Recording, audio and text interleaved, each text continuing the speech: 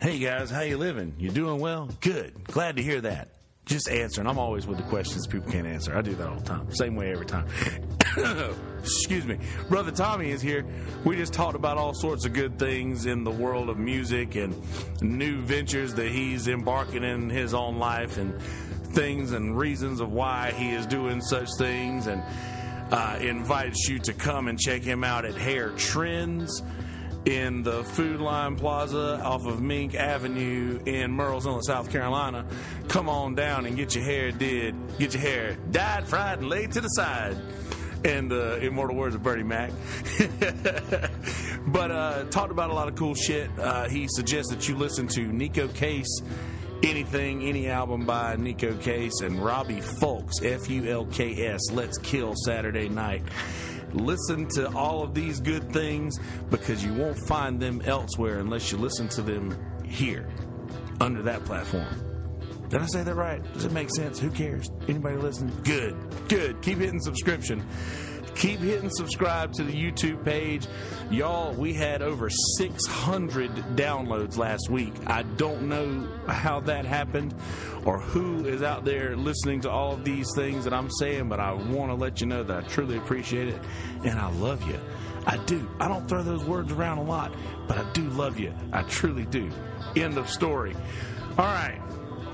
Go to the Facebook page, hit follow on Instagram, hit follow on Twitter. Stay up to date with all the things. We have a Patreon page that I'm posting everything to now. Go to patreon.com. If the good Lord has laid it on your heart to donate anything to the cause over a monthly, like a monthly commitment, then by all means, please do that at the Patreon account. And I'll be posting all of this stuff there, so it'll basically be just like the Facebook page, but if you want to, help us out monetarily a little bit, there's an option for you to do that. So, that being said, I think that's all I got for you in the intro world. Brother Jeff Thomas is going to be on the podcast either tomorrow, Monday, or Tuesday at 1 o'clock. And that is going to be, we're going to be talking about comics and comedians and joke theft and all sorts of fun things. And obviously we're musicians, so there's going to be music involved as well. So be excited for that. That's going to happen soon. Stay tuned for that. That's all I got for you. So anyway, without further ado, episode number 81, people. Episode number 81. We've made it 81 episodes already. Can you believe that shit? That's pretty insane. Episode number 81 featuring Tommy Tipton, ladies and gentlemen. Enjoy, motherfuckers. But, yeah. Are we on? Oh, yeah, we're on right now. Okay, we're rolling. We're on right now. All right. Hello. Howdy. I'm sorry. We were already rolling, but cool. But yeah, I know that it looked like I wasn't paying attention. I was. I'm just very. No. That's why I'm just chatting, but I didn't know that we were taping and rolling. But oh yeah, we're good to go. Yeah, awesome. All right, so you were saying that it was life events and all that changing directions, doing other things. Going and it's still there's that reinvention where you're.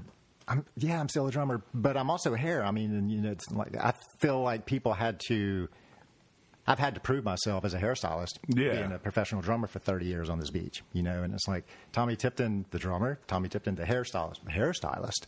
Did you say hairstylist? I'm getting a lot of that, and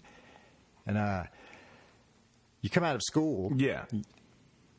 Hands-on experience. That's what made me think of this whole thing. You said that a minute ago, but before you could build a good clientele, you've got to be a good hairstylist. And you don't come right out of 1,500 hours a good hairstylist. I joked yesterday and I said I had to botch a couple of colors and jack a couple of haircuts to be able to get good. There's the same as bombing a couple gigs. You got to do it to, cut your teeth. Right, you have to pay, and that's what they call paying your dues. Oh, absolutely. The humility that you feel with that. Oh my God, did I make a bad mistake doing this? I've gone through all of that, man. And up at night and like. I've gone through that caused me to keep one leg in the drum world. Yes. I didn't come out of hair school and plan on joining a pretty full-time band, and I had said a couple of times, it's a miracle that I didn't get offered that gig that was as busy as it ended up being, Yes. while I was in school, because that would have really probably fucked with my head, and I would have been For sure. Where do I want to go now? Because it was every bit as professional of a gig, having the management in Vegas. It wasn't a bar band. It was here's our management company, and they had actually, there's sort of a 6 degrees of separation from the whole Legends organization Yes. from Perfect World. They had this production thing, and it's all on that street in Vegas. I picture Music Row of Vegas. It's like all these producers and entertainers and their offices, and they had a tie to Legends, so I kind of felt like I was working for the enemy. Coming out of Legends, going to hair school, and now I'm taking a gig with, I felt like I was working for Perfect World Entertainment and their franchise of the Spasmatics. And I have left the Spasmatics. And that is official. It's official. This was my weekend. Everything is, So in case somebody didn't listen to the last episode where you broke Right. down what the Spasmatics were, Yeah. catch current listeners up on how the Spasmatics work. This was news to me. One reason that even enticed me into it, I was starting off at hair, and as everybody says, 3 to 5 years before you really know what you're doing and really building clientele that's going to stay with you for the 15, 20 years that. So I get presented with this band based out of Charleston that were a franchise band. I mean, there's Perfect World Entertainment in Vegas. They have a list of bands that they sort of franchise out all over America. I mean, there's a Vegas Spasmatics, a Nashville Spasmatics, San Francisco, Orlando, and this was Spasmatics SC, and they're based out of Charleston. And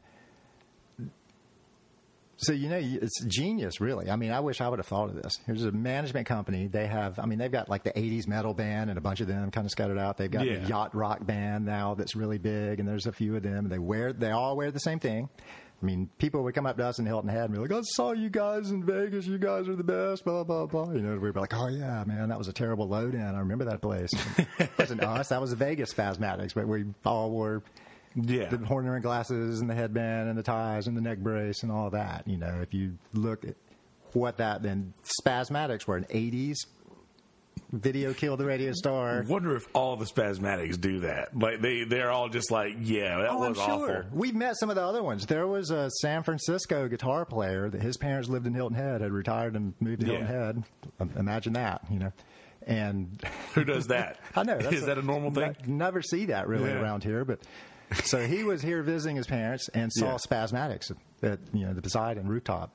So this dude shows up, and he tells the door guy, gets to us, hey, and we hang out with him on the breaks. It was interesting meeting another Spasmatic, sort of a fraternity brother, and we learned a lot about that, about the whole Perfect World, entertainment and how they treat the different Spasmatics across America depending on the market they're in, They don't play bars. They don't do anything. It's all private events. And he basically said he plays 2 nights a week, Spasmatic gigs, and is able to live okay in San Francisco. See, they must wonder what the dollars are like out there as far as, obviously not like here. A lot more than us here. That's what I'm guessing, Yeah, one would think. So what was it that led to your ultimate stepping away from Spasmatic World? Man, this is going to be crazy to say, and this is where I needed your podcast to talk about this. Well, because it's all yours, friend. Story, man. Me and you have something in common here, though, and it is going sober. Oh, absolutely. Not drinking. And I watched alcohol enter the band. I was in the band about 2.5 years, and I left for a few months and last year and came back in right after New Year's for this year. And I had left a couple months before New Year's, and they had another full-time. I mean, there's always been another fill-in drummer, another guitar player. I mean, there's 2 or 3 members for this band to cover. Like, I never played Florence. That was the other guy that lived up there, and he covered those gigs. And that's easier. It's easier. And, you have the Nucleus, which was the singer and the guitarist, and that they wanted to play. They wanted to do this for. I mean, they'd be playing every night of the week if they could. Yeah. And that was what was happening. They were getting busier, but it was all of a sudden I found myself in some bars that I never thought that I would be playing again. That environment, just rough honky tonks, places I old felt. honks. Yeah, just. no stage. You're in the corner. People are right up on top of you. You know, I mean, there's no backstage. You're changing in your car. You know, and people are walking by, and I'm putting on the my clip-on tie and my plaid shorts. You know, but I mean, it was going. You know, I thought I was in something that, you know, when we were playing. It was contracts. It was professional. We had backstages. All that stuff was already agreed. I mean, we had You're not your average band, right? At any other rate, right. and I see that as another artist. You know, exactly what I'm saying here. You know, and I mean, some people probably won't quite understand that, but this thing was being run more like a theater show that I had left. But I said, wow, they figured out a way to market a theater show in clubs and music farms and windjammers and this. Hello. But they had to find a way to take a show. You know, I mean, it was we were all playing the same. That's the other thing. They're a production company, Perfect World. So all of the Spasmatics, what keeps the consistency with all of the ones over America are the tracks that we play too. Like I ran the iPad behind the stage, or iPod. I mean, it was to line out, you know, click track, backing tracks, and 2 channels. We got the click. Everybody's in here. Yeah. The audience gets the oohs and ahs and the keyboards and the aha part. Yeah, exactly. You know, we'd look around. Oh, dude, there's a great new version of that they did, by the way. It's kind of acoustic. He never hits the high note, but it's good. Yeah, I've seen that. I went looking for the high note. Yeah, me too, the whole time. And at the end, he repeats it, and he's like, oh, here it comes. And it's like, nope, never. But anyway. Same thing, man. But, you know, rather than hide behind it, and there was another 80s band here locally, I won't say their name, that kind of slammed us really hard for using backing tracks. But my defense was like, okay, let your drummer play 100% of the night with click tracks in his ear and keep it together, never get off of it, and keep all those tracks together, and everyone play the tracks together in ears, and then tell us we're not talented. Yeah, that's the difference, I will say, for people who are not musicians, who are not aware of this. That's the actual difference between you guys and the rest of us. Is like there are click tracks involved in your live show, and there's another couple of drummers that I know that play with a click track, but you're seeing it more now. You know, it's becoming more standard practice, which, you know. Yeah, exactly, but that is the difference in between, because most of I will say I think 100% of the bar bands that play in the circle that I'm in, 0% of those people use a click track. I would almost guarantee that. It's crazy. I mean, even for me, in a situation that I was going into to fill in for someone or something and didn't have an ability to take my in-ears or my little mixer, it was just going to be a hassle. He already had the wedge and the drum box back there. I at least had my little beat, my drum machine or Dr. Beat, you know, and with the count-offs. You know, okay, this is a slow country waltz, you know, come on, dude, you know, I mean, your adrenaline's going and everything, and so I at least could just hit that thing and get a couple of 4 counts, watch the light, get the tempo in my head, turn it off, and I'm not playing to it because I've got earplugs in at that point, you know, and I think that's what you did at that Crooked Floor gig we did that time. Yeah. Just some of the tempos, man. I mean, there's a huge difference I can feel with 2 or 4 BPMs and something, especially the slower it is. And, you know, the slower it is, the easier it is to want to speed up. Right. But and that's natural too. And I get that. I played because when I did djembe with Cornbread. I'll understand when something's slower, and then Smitty gets it too now. If something's slower, you know, you want to speed up. Yeah, you take a deep breath and just let it set. Yeah, you know, the breathing is key, man. Like a lot of you don't think like the faster you get, the heavier you breathe. You're going to want to, you know, or vice versa. The faster you breathe, the heavier. Or the faster you play, rather. Right. Yeah. You know what I mean? Exactly, man. I mean, and. You can always tell, too, when the drummer's not comfortable on a click, you know, and they'll hold the breath. These are things I did as I was learning to do it, you know, and now I can spot it. You know, I mean, just take notes. Take notes. Just breathe. And don't think of it as a click, but think of it as a percussion player. Or those backing tracks were probably as hot in my ears. I had my own little mixer back there, you know. Yeah. So I had those backing tracks as loud as I had the guitar and the bass and the drums and everything set in the mix because I kind of counted on them because now we're back to where I've tied all this in together. If some of the other guys in the band were a little tipsy, you know, had a couple, I used to could feel the difference in my internal clock after half a beer. All of a sudden, I would either be chasing a click where I was like, I felt like this. Why is it going clicks, man? It's slow tonight. Yeah. I'm going to tell that computer to speed up, man. You know, but it's your internal clock and how you see the tempo and then feel that tempo to lock it in. You know, with the backing tracks that don't lie. You know, I mean, so I knew, all right, man. I had stopped drinking at gigs before I stopped drinking. Period. You know, that was my discipline. I was like, okay, I'm just not going to drink anymore. If I'm drumming, I cannot even have a sip of beer, you know. But after the band, you know, after the show, I would have a beer or something and 80 shots of Fireball or something. Not I never did. That would kill me, man. But a few, though. But, you know, if the other guys in the band got off of the click in the night, and it felt a little sluggish, I could kind of bring them down and pump up the musician that I knew was going to be dead on that click, which was the backing tracks, the keyboard parts, and the oohs and the ahs. Yeah. And that helped me approach it musically and not like a you know, somebody playing a cowbell on you. Yeah, that's so annoying. You know? So there's ways to, you know. Now, when I used to have to play to a click track, I would always request that it be cut in half. Yeah, I can For see that. some reason, that helped me. Singer. Well, this was with drums. Oh, okay. This was with drums. Like it helped me for some reason to be cut in half because having that, it made me focus too much on it because I have really bad ADD. Once I get focused on that, I lose focus in this. So if it's happening less rapidly, right, like put an accent on your one. Too, and then you always know where the one is. Well, also, I'll feel like the crowd can hear what I hear. I have that weird thing. Right. I feel like the crowd hears what I hear, so I'll be counting on the crowd hearing that. So if that's doing something that I would normally do here, I would then not do that because this is doing that. Got you. Okay. So cutting it in half even gave me a different style. That's great, man. That's a great tip for someone. Yeah, because I'm moving differently than I normally would have. Mm-hmm. And it sort of gives it that Stuart Copeland like offbeat or Death Cab for Cutie weirdness it could about it. Interfere with a grace note too. If that thing's got more notes going, it's going to pick up something that you might would, you know, that. Oh yeah, absolutely. So anyway, I try to mute that every time I take it because this thing clinks around a bunch of ice. I thought you were getting ready to burp really loud or something. I was going to be like, man, let it rip. Oh no, But yeah, I don't know. I could click tracks like drove me crazy though. Yeah, man, I love them.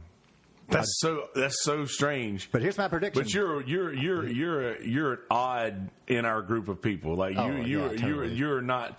I try. No. And I'm not saying that. I'm saying that in as complimentary way as I can. There's not many like you in our. Oh shucks. I'm telling you, man. I played with this. Keep going, man. Keep going. No. You make me laugh, man. That's what it's all about, man. It's all about laughter, man. Right. But anyway, you were saying, I didn't mean to cut you off. Oh no, that was an awesome tip, man. I mean, click tracks and just being, you know, locked into the one member that's not, you know, veering from that click. Because that could kind of take you. Somebody could take you off of the click if you let them very easily. I mean, there's been a bunch of times that I mind fucked my way through a part. Sorry, I mean this is. No, you're good. You were good. Because somebody got off or something turned around and you're just like, holy. Then there's the one. And you're never so happy to find that one and everybody's back on. You know.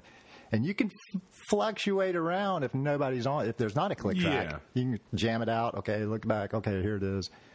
But the computer don't lie, you know. I mean, exactly. Those oohs and ahs and in the middle of a chorus or something, you know, it'd be like, what, you know.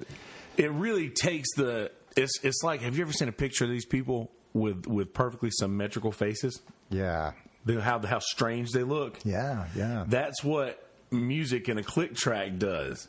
It's just something that it's like the human element. The human element provides error in things, and when that error is taken away, it does something that you can't help but be. I've got so many theories about this though, because I say I love the click. I love the click on a gig like that or a gig like Legends, where that's why you guys are next level, because you can perform at that. if I were going to go and do that a level. rhythm and soul blues, and we're just going to cover a bunch of old Motown and Stax and stuff like that, you think I'm going to go through and bother setting up a click and all that? I mean, I'll use a metronome to make sure to get those counts, but then that thing gets cut off and we're live. No Yeah. click. We're walking the tightrope. With no net. That's so fun. And I like that best. That's what I want to come back. That's what I'm going to do now that I'm not playing full time and I'm focusing 100% of my professional energy on hair. That's the big announcement. What? I'm going to take a huge step out of all of that. 3 sets, playing. I don't even know that I'm not putting myself out there even to be Mr. Feeling Guy, Mighty Mouse anymore. It's like, nope, I can't. Friday night, I'm going to hang out with my daughter and we're watching Napoleon Dynamite, Right on. But I've got to compensate that. So the Spasmatics were so busy that I was doing hair part time. 3 days a week, 4 days a week was a full week for me to do hair. Yeah. And now I'm going to do 5, Monday through Friday and more, be there, consistency, and not have to chase the money gigs. Yes. And when I play now, I'm going to pick and choose exactly what I've wanted to do. I miss my Velvet Underground tribute. That's been the most fun thing that I've felt in years. When we had that thing, the tribute to Lou Reed, and 45 Lou Reed and Velvet Underground songs. R.I.P. Lou Reed. God, that catalog's deep, man. A lot of stuff there. Yeah. But everybody only knew Walk on the Wild Side was the only song that, I love that song. Sweet Jane. 39 more songs, and they're like, oh, no. Oh, yeah, that one you kind of happen. Not everywhere, though. Surely they'll know Sweet Jane. Though. Oh, yeah. Rock and roll? Oh, hell no, Ah, man, Lou Reed. Perfect Day? Not even,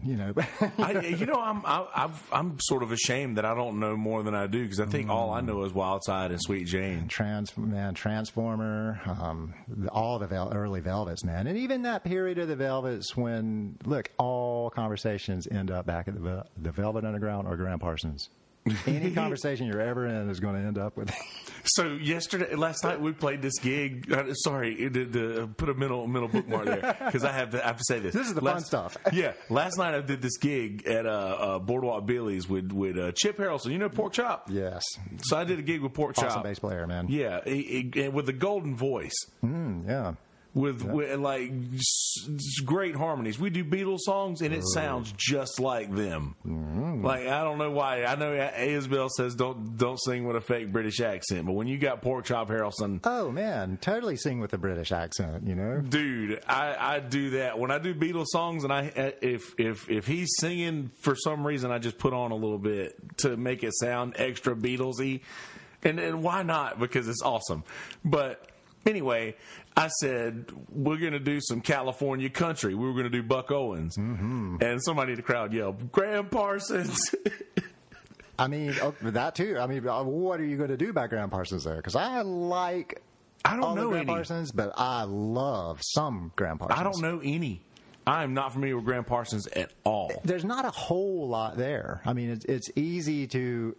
I laugh, man. Every musician I know, they go through it. And they go through the Graham Parsons and the Americana period. Yeah. And then, I'm thinking of the Asteroid number 4 right now. And they were psychedelic, Philly, Brian Jonestown Massacre, and then made a country record, And I happened to get to know those guys during their country record. And was the one year I lived in Philadelphia. And I hung out with them fellas, man. And awesome, awesome band. Killer, deep catalog. And 99% of their records are just, Beachwood Sparks, real psychedelic, Beach Boys influenced, and really killer big production records on a low budget. And then they have their country record, And they were singing with fake country accents, and Southern twang. You talk to Scott and he's like, "Hey, Tommy, well, what's up, buddy?" And he's like, "Well, tomorrow, Yeah. So now, I wonder, is country music where artists always go to just if you want to sell a shitload of records real quick? And I'm not saying that's what they did. No, today with the modern, how many... It seems like everybody does a country album. Yeah. Well, they find that rootsy sound. And to me, I always joke and somebody will tell me, you like country music? And I'm like, I love, real country music. Country music. Now, Yes. does Exile on Main Street count as a country record? And I would say yes, and Yeah. that's country to me. I mean, Graham was there during the writing of that record, and that was his Keith Moon heroin days. Yeah. And that was what ultimately killed him, but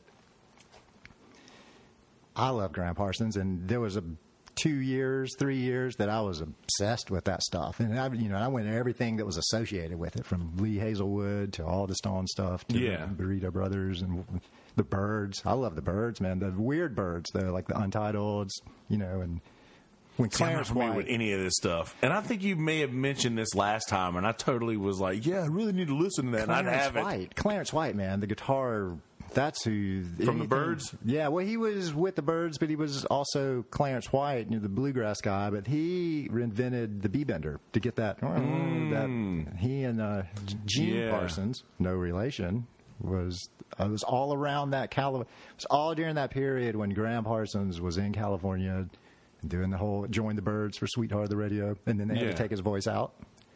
And then they re-released. That's what we were talking about. And then they reissued it with Graham's Yeah. vocal back in there, and you got the full magic of what the sessions were. Yeah. Anyway, Yeah, I feel embarrassed when I get people to ask me to play songs that I just know that I should know.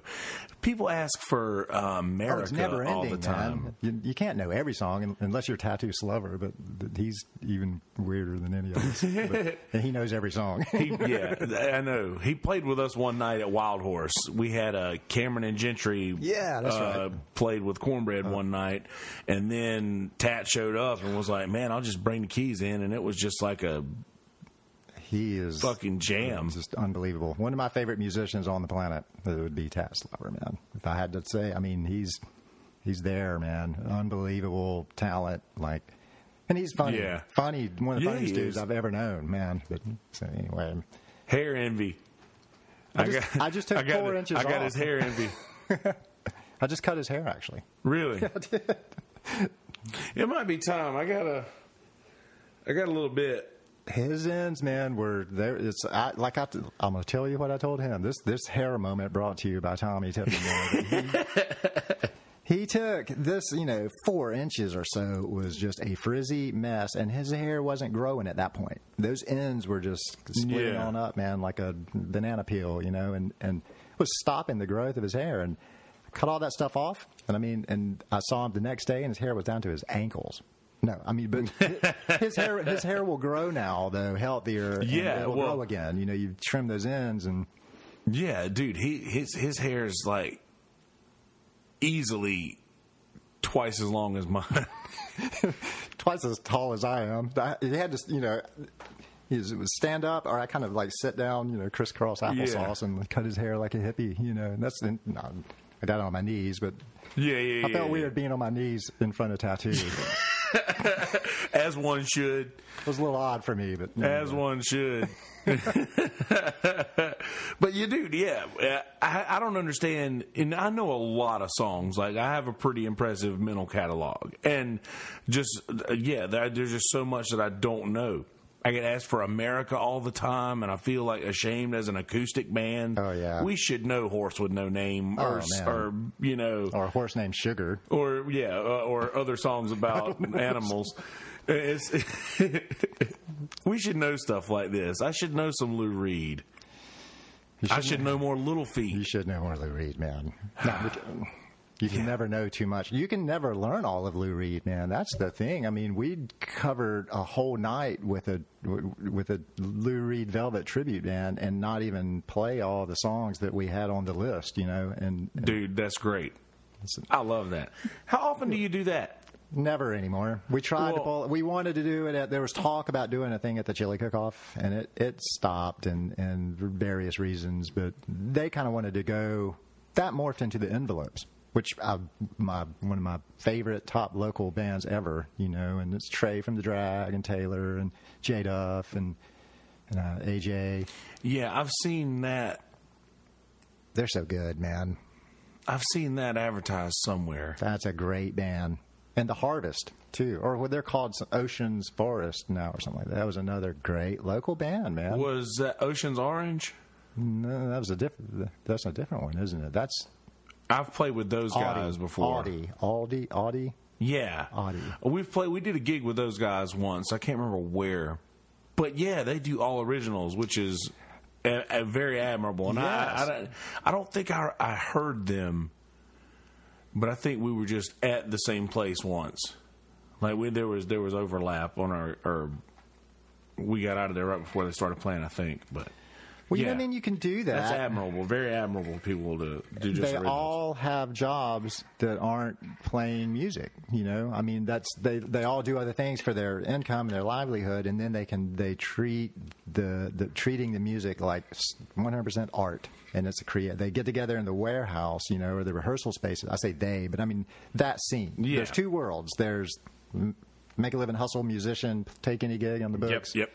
And then there's the envelopes, and I think that Velvet Underground thing may have been coming a little close to this world, because we would go and when you play all night at the Pit, and you know what the Pit is, no matter who's playing, and you're up there doing really deep cut Lou Reed, and everybody's wearing leather jackets and black turtlenecks and sunglasses and fuzz psychedelic mayhem. I mean, 20-minute heroin and everything else.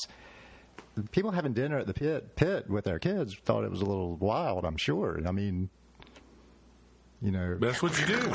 And just this mayhem going on, for the big psychedelic parts, and then come back in with, Walk on the Wild Side, and we were doing our thing, but doing those slots that the Winchesters would have likely played, or Paperwork, or whoever. Yeah. And it was an interesting collision of the two worlds, So that's probably why I loved it. Yeah, that's what I was gonna get to as well. Is like when you get to situations like that, how often do you step away from the set list? Well, you can kind of play it. I mean, we got a couple of times at the Pit, and it found that it was really cool that we opened up the whole night. Okay, so you're sitting there having dinner, and we would kind of come from around the corner. We treated it like we tried to actually say, okay, if you were going to see the Velvet Underground with Lou Reed, how would they do it? We had the psychedelic lights behind us. We had the little white lights from the ground, and we did rope lights, and had an intro, which was like that the weird. I can't even think of the name of the song now. How dare I? But the shiny boots of leather. I can't. I'm going to get. I'm going to watch. This part's going to drive me crazy now. If I watch this, I'm going to get this part and be like, "You dummy! It's this song." just try to channel yourself from the future. I'll think of it in a minute. We'll move right along. But anyway, we would come out and do this big psychedelic Lou Reed Velvet Underground show, and we started finding that we could open up with Walk on the Wild Side. Just come out and then just start real soft. Yeah. That bass comes in, and it was beautiful. It was like, wow, what a way to build the night. And then we would close with 25-minute long Heroin, which was the big jam and this crazy. I mean, that's good. You rope them in with sugar. That's the way that I win a room over. Mm-hmm. You win a room over by giving them something that they like, and showing them that you're willing to do something that is below your pay grade, I guess I would say. It's like somebody comes up and they're like, okay, I want to hear this very popular Lynyrd Skynyrd song that everybody else does. And let's say I've had a hard time with this room so far, and I want to see that tip jar fill up. I get it. I'm going to do the one Skynyrd song that they asked for, but... Or the Zac Brown one, or the other one, too. I'm not going to do the other one. I'm not going to do the other one. I've not done that one for a long time.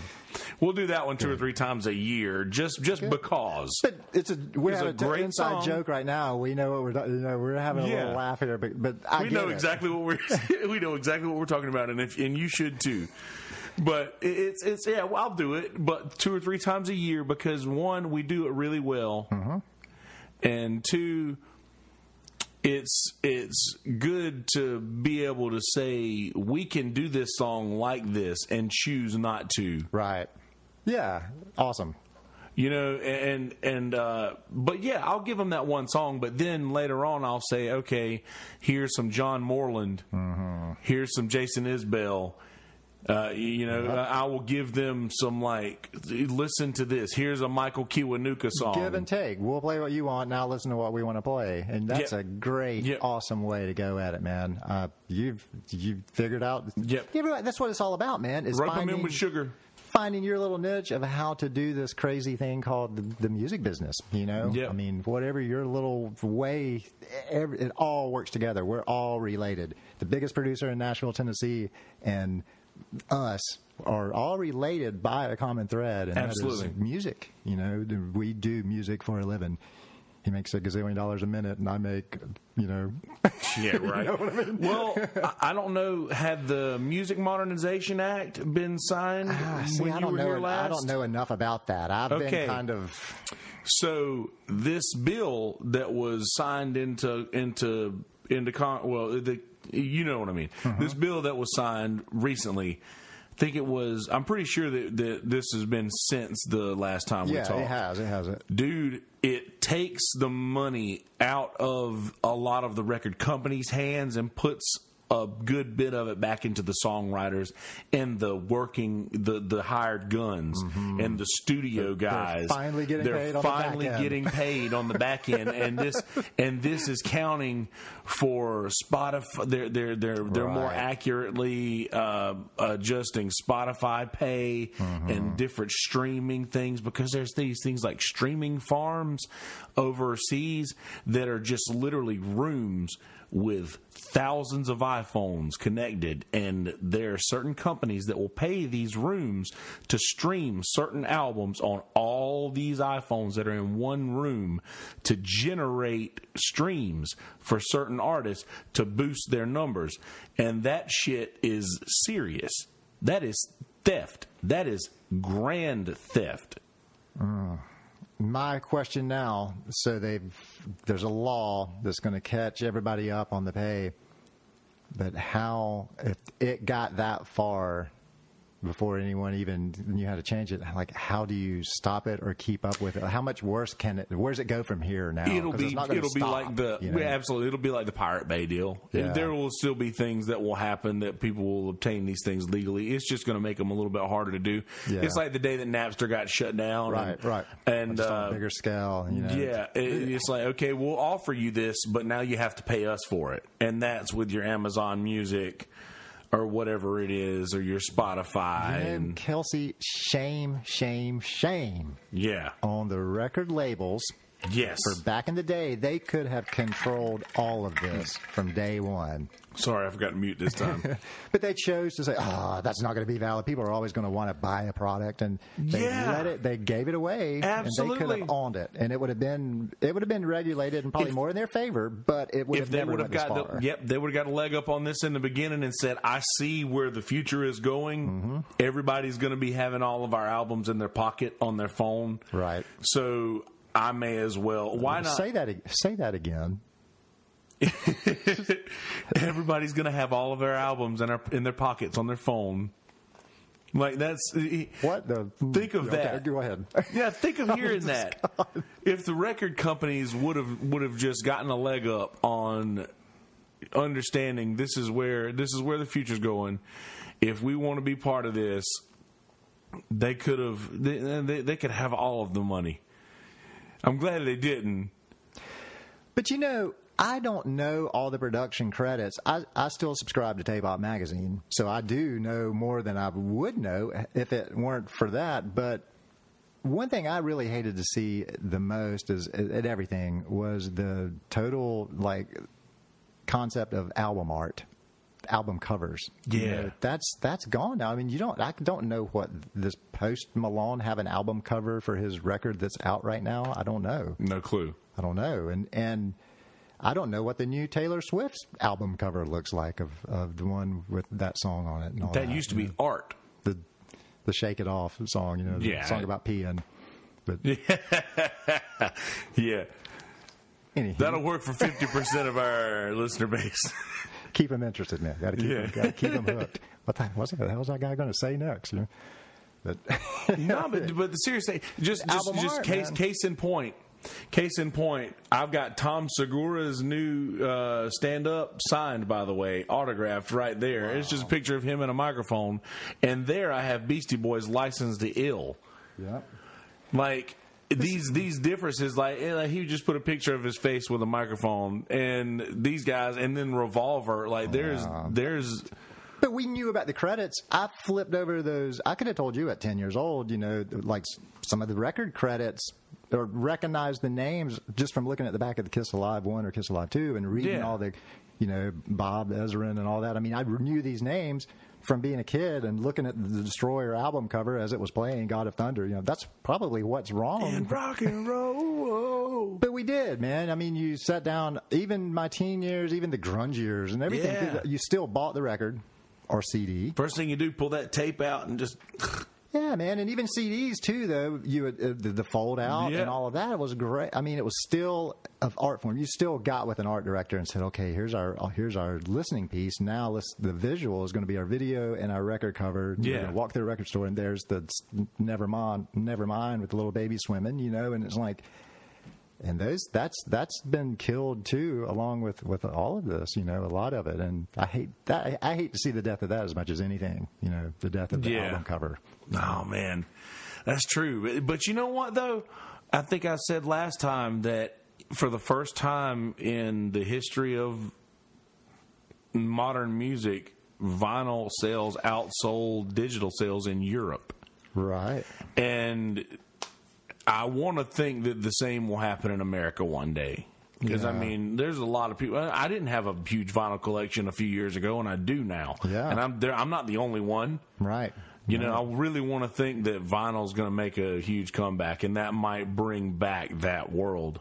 And they're making them thicker now, so they're going to last longer. Like, I still have a bunch of my old records, and I have a bunch of punk stuff that was on a tiny label that I bought in 85, 86, 87, and it's all flimsy, and you try to play it now, and it's like, and I take care of my records, but it's still, they just kind of, they didn't... They didn't make them as sturdy. They didn't make them as good. And they were recycled vinyl. They were something else, and they would, especially these little small SST and, Sub Pop started off, But, they're pretty thick now.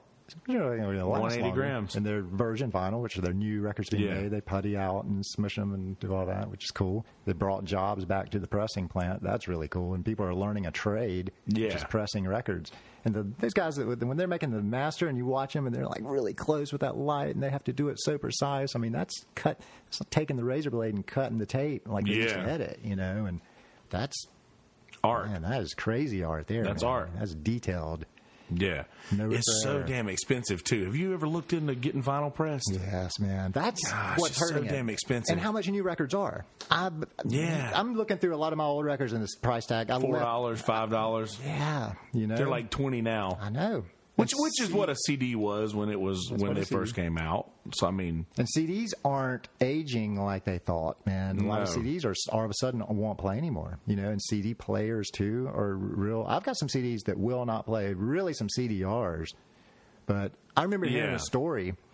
They had started documenting a bunch of the stuff in like the Library of Congress. They document everything, and for a long time, you can go in there and look and see the generations. It's the real tapes. Yeah. Then it's the DAT tape was a real big one, And look, a VHS tape. And then the little tiny DATs, that people used to mix down to in the 90s and all that. Yeah. And then there's some CDs. And the CDs all of a sudden were not playing. So they're frantically now reforming that into other things. I imagine now it's a bunch of hard drives or whatever, And oh, yeah. Everything's on hard drives now. But then what happens when that goes? What happens when that goes? How many times have you lost every contact in your phone? You wake up and your phone's just frozen up and you've got that. Yeah, your iPhone 5 has that bad virus that went around. Apples don't get virus. Well, the phones do now. Yeah. He was telling me at Sprint. I had to get a new phone. And I said, what about all my numbers and pictures and everything that was in there? Yeah. Wow. Sorry. That sucks. I never had that happen. I've lost thousands. Jesus. You're back on Facebook going, hey guys, I don't have anybody's number. Well, see what happened. I've done this weird thing where I used to always get every single contact I've ever had in my phone transferred to the next phone. Yeah. And I've done that every single time, and somehow I still have them all. And I remember one time I went a couple of phones, like where I was getting my number changed a lot, and I finally got the number that I have now and I've had for a while. And I don't know, I put in my information from when I had my very first iPhone 3. The old school iPhone, I put my information from back in then. It booted every single contact that I had from that phone. Yeah, it was like an iPod. It was. I mean, it was thick. All that old stuff from that era was thick. We're talking like it was like years ago. But yeah, I found that. I found that iPhone on the ground in the parking lot of Buffalo Wild Wings in North Myrtle Beach. And despite my good nature telling me to call Mom in that phone and say, I found this phone, I kept that bitch and jailbroke it. And you know what happened? I was on my way to my house to watch Lost with a few people. I had a Lost watch party. It was back then when Lost was still on TV. That puts me back to that time. I know. All right. What were you doing? So I was on my way back to my house watching Lost, texting my girlfriend on this phone, and I rear-ended this guy. I rear-ended the shit out of this guy. And as soon as it happened, I was holding this phone, and I was like, oh. Ever since that instant, I have looked at karma as something that is a real That was your lesson. That was the point where you were supposed to learn. You'll never do that again, will you? I mean, it's like you approach everything differently now. I wasn't wearing a seatbelt, dude. I like ate shit on the windshield. And oh, my God, man. Like, this dude. All for an iPhone 3. All for an iPhone 3. All for an iPhone 3, the original iPhone. Things we do for an iPhone. By the way, kids, the original iPhone was the iPhone 3. Heads up. I was like, you know what? Karma got me on this one. But I'm fine. Yeah, my face was all messed up, dude. I've got, like, it's I'll show you pictures in a little while, but hey, I got this. But yeah, see, this is coming at me now too. It's like hearing my story and it's coming after me. It is, man. That one follows you around. Anyway, you're talking about I didn't mean to derail your conversation with the iPhone there, but you, how many times have you lost all of your contacts in your phone? If all of that stuff that they've backed up on whatever hard drive or whatever orifice they're putting it on. Orifice. Do you like the use of that word in that situation? It works. I picture him like with the clear thing, and they're writing on the wall like those commercials, and they're using their fingers. Yeah. And all Tony Stark. That stuff scares me, man. I mean, anything that's running. I always joke and say, as long as our electrical grid in the United States can hold up, and all of this stuff, and that's why even when they were like, "Oh, cars are going to go all electric," I'm going, I hope our electrical grid can handle all this, because I watch all that stuff too, and I mean, I think that's a serious, kind of scary thing, like a solar flares or anything weird that could happen. But look at all the weird shit that's happened, man. I mean, let's go natural events and stuff. I mean, I don't even want to go down all that, but it is weird living in some crazy times, and I'm sure every generation says that, but we're living in the craziest times of my 40 plus almost 50 years on Earth, and I feel like the last 5-6 years have been like, woo, we switched into another gear here, and we're in a different era. We're in a different phase. Well, I could ask some of my New Age friend, what's that called? The planets. Mercury retrograde. We're Mercury retrograde. Oh yeah, constant. We are in like chronic Mercury retrograde. But these king tides. Man. It looked like Hurricane Matthew down in Pawleys Island, man. I mean, it was crazy. I mean, roads and the beach itself, the big chunks of sand dune. I'm going. Did another hurricane hit? It looked like it, man. It's crazy. That's so insane. It's almost like, just like we were just saying, it seems like Earth is dealing its karma. I've said, man, Mother Nature is kind of pissed at us. I mean, just that we're not respecting. I mean, it's oh man, here we go. I'm going to go there. Shit, man. Go there. I wear my leather jacket so I would have, this is like my Superman cape, man. Go there. We've got, in Mount Pleasant, they have passed some kind of ordinance. I don't know exactly the nuts and bolts and greasy ends of it, but it's some kind of let's halt development for a minute and let everybody catch their breath. We don't, because there's a clear lot doesn't mean we need to tear down every tree and see how many houses we can put on that little clear lot. Versus my generation was like, let's buy a big lot and leave a bunch of trees and put a really cool house and have this huge yard and backyard. Yeah. That used to be the dream, but now it seems like, you know, let's see how many people we can live really close to. Right, and you know, and I could not do that, bro. I mean, it's all finances. It's all driven by money and greed and power and realtor and cut, build, sell and resell, and I mean, it's the developer real estate mindset, and I get it. That's what it is. It's you know, driven by money. I want that Mercedes. I want that huge house, and I want to retire at 40 and only do real estate. You know, and it's like watching that real estate show that used to come on with the three LA real estate. It was one of those, like, you know, property, kind of property something. One of those, you know, but it glamorized the whole LA real estate salesman, you know, and just 24 and driving the Mercedes and, you know, and kick back and the girls and the nightlife and the, you know, that. And then you watch The Big Short and find out how they were doing all that. Yeah, right. But, I mean, I know filthy rich developers and real estate people in this area, you know, and I mean, we're friends, and I understand that we're all making a living, but at this point, I feel like it's almost becoming a detriment to what it is that we're selling here. I mean, if we go and fuck up the whole area and all of a sudden it's not a really great destination anymore, then what happens to the real estate that's already here? What's going to bring people to want to come here other than outrunning really high property taxes up north and the weather? Yeah. We're running away from the weather. Well, here, let's talk about hurricanes, because we have weather here, too, and apparently we have ice storms that black ice and keep you off the road for a week while it doesn't go below freezing like we did last January. You know, so I mean, it's getting crazy here, too. Some serious shit's happening. I never thought in my lifetime I would see the flooding and that famous DNR map that scared the shit out of everybody. Man. That DNR map, man. Dude, well, Almighty. Never thought I'd see that here, you know? Yeah, you never think you'll see stuff like that when you have a legitimate natural disaster. Hugo Hugo did bad here. I remember Hugo. You know, I'm 48, man. I was 19 in 1989. I remember Hugo loud and clear and what it did, move houses to the middle of the road.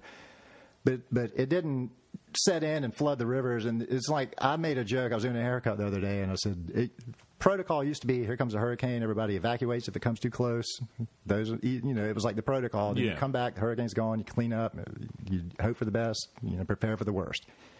Now protocol is you go through all of that, then you come back, make sure everything's cool and everything, and you're waiting on the floods because you know that those tides and all that water. Now there's a new bad element in town, the river floodings, which we've seen can happen now with a lot of rainfall.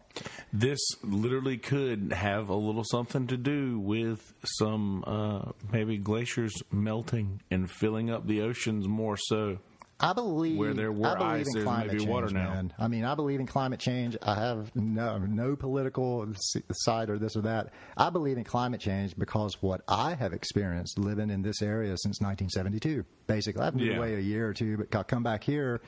I'm an avid surfer, so my eyes have been on that coast my whole life.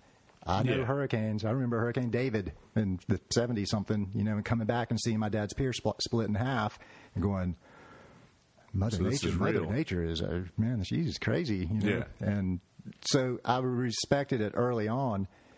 And I think that a lot of this overdevelopment that's happening, not to mention our roads are taking a toll for it. And we have nothing to do with that. I mean, the roads they've expanded and they're going as fast as they can. And I see that. But there's only so much you can do. You can't cut through Bertrand Gardens or Huntington. I mean, 17 is going to be what it is forever.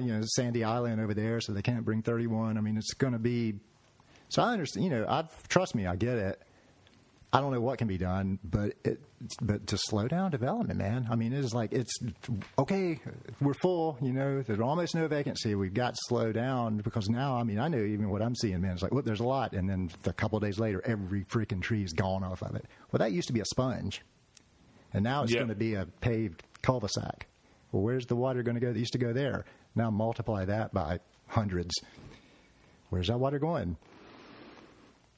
Let's talk about a couple months ago when that flood came through. That's a really interesting concept. I hadn't thought of that. The water, those places that they're clearing out and turning into hard ground where there used to be soft ground. Asphalt doesn't soak in. Oh, there is some asphalt in Sweden or somewhere that they pour water in and it just disappears. Yeah, I've seen that. But our asphalt here is hard rock. Yeah, water slides. Yeah, I mean, it's right, and water runs off. We're seeing that, and I'm seeing that a lot in Pawleys where they're paving a bunch of older dirt roads. There's a big war going on in Hagley right now with the road my mom's house has been on forever. Has been dirt, and half of the people that have moved there since my mom's lived there forever, well, this road needs to be paved. This is too much. It bumps and this and that. And well, if they pave that road the way that my mom's yard is there, I mean, there's all of a sudden there's going to be flooding in her front yard that's never been there. You can just tell, unless they do a crazy drain, but they're already supposed to have done that and didn't. Yeah. So it's like they're not going to maintain it the way that the properly do it. They're just going to come through and pave it. And then everybody around there is going to pay the price with all of a sudden new flooding in their yards, but people get their paved road.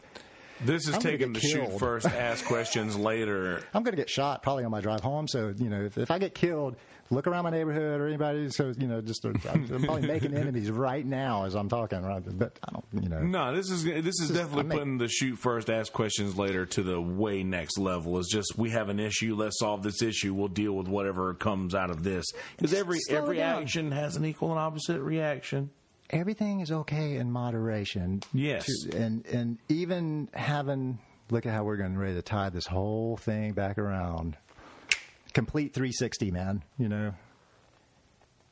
Even drinking, having a glass of wine with dinner is different than having a bottle of wine before the gig and a couple of shots and a couple of beers throughout the gig. Yeah. It's different when... And I don't talk about this a whole lot because when I first quit drinking, I hadn't quit doing other things that I was doing, and people saying that I was sober pissed a lot of other people off. So I caught a lot of heat for like, oh, well, he thinks he's better than us because he drinks. Oh, well, he's still doing this or this. Exactly. Yes. And I caught a lot of heat for that. So I'm very careful about how I address these things. But I'm gonna say this. It's one thing when you are doing this leisurely, and you're at home or wherever it is you may be, you're a party, whatever it is you're doing where that kind of thing is appropriate. It's not appropriate when you're at work. And that's where we are when we're playing a gig. And I like or that's that's where we are. Tricky, that's where we are when we're playing a gig. Yes. And Smitty's really good about Adam drinks the whole time. But that's just Adam. It can work though. Hold on. I mean, because it's different time. I mean, I'm even going to go there. I mean, I'm not even down on drinking on stage. If you're on stage playing music, it's not. Because, I mean, it works. I mean, the country bands that would do a shot and have, you want the pedal steel player to have a long neck bud in his thing and play. Yeah, and that's not where I'm going with this. My whole thing was on that kind of show. It was a show. It wasn't a band. It wasn't a bar band. I wouldn't have joined a bar band at the time. Hey, we play a bunch of '80s, man, and they send some shots up, and it's cool, and we're just getting together, jamming some Gary Newman and some Cars and stuff. Yeah. I probably wouldn't. I would have been like, okay, but I wouldn't have given it the commitment that I gave it. But I thought I was giving my commitment to a show that was going around and playing higher end venues. I mean, if that was the way that I was going to retire from Legends and not go back to playing, just anywhere, everywhere for anything. And I witnessed. That's definitely a happy medium between the two worlds. Mm-hmm. Exactly. Yeah. But I witnessed what I saw happen, and over the span of probably 2 years of being in that band, 2.5, maybe closer. I'm all kind of weird. I mean, there was this divorce thing happened 3 or 4 years ago. I don't think musicians have a very good concept of time. Yeah, it was a couple years. Is that a musician thing? Because I'm the same. I have zero concept of time. Like for me, 3 hours and and 6 to 7 hours are very similar, and 3 weeks and 3 months are very similar in my mind. Like, I don't know how to separate that. I struggle with that too. I'll think, well, that was just like a week ago, but no, it was like 2 years ago. Yeah, exactly. Like, oh yeah, it depends on how your brain stores those memories. Yeah. Yeah, and traumatic things happen that you feel like it was yesterday. I'll never forget. I can put myself and feel it right now. Yeah. But I witnessed when it was never an issue. And then I saw it. You remember that Jim Brewer thing? How he says when alcohol shows up to the party. Oh yeah, remember that? He's like classic. tequila's like everybody out. Oh yeah, very true. I thought of that. That has been kind of going through my head recently, dealing with some. What brought the nail to the head was it. I watched it deteriorate. I saw a level go down a couple of notches, and I knew exactly why and when, and exactly pinpointed when it took that turn. Yeah. And I saw other life events happen that drove this person to go where I never thought I would really see that, and not judging. And he may well watch this even, if he knows I'm doing this, because I know that there was a little tense issue. I typed a resignation, went through it, I did it the proper channels, but I had to list why I was doing it, and there was some ugly stuff, but it was true. It was truth, man. I mean, I'm 48. I'm not trying to start a fight and drama and I'll quit that band because of asshole musical differences. I don't, I mean, I was very precise of when it turned in my mind. I was driving home from a 3.5 hour gig, and with the smell of beer through my car, because beer had been dumped all over my rug, because there was beer on stage at a pretty high-end room in Hilton Head, man. I mean, an upper-end nightclub. And it was one that was handled by the management. Either it wasn't we were. Well, that's a whole other thing. I mean, we were apparently allowed to book some stuff ourselves, smaller, and then Perfect World would come in and book the big stuff. Like we played the Polo thing out in Ravenel, and the Windjammer gigs were always Perfect World, and this Hilton Head venue was a Perfect World show, and be on your best behavior, be just like the Spasmatics in Austin. These people might have seen Spasmatics in Austin. Be them. And he got shitty. And everybody, and I rely on vocal cues to start the song. I mean, it was a show. It was like when he said this word, I hit the play because we had to wait for a 1, 2, 3, 4. So wherever I started it, we still had 4 or an 8 count to get us into the song. So we had it all timed out. It was the way I viewed it, the way I ran my end of the bargain, And he was fucking up, man. And I was hitting the song wrong. And I was like, I don't know what he's doing. He jumped off the stage and he's rambling to the people. And there's beer lined up across the front of the stage.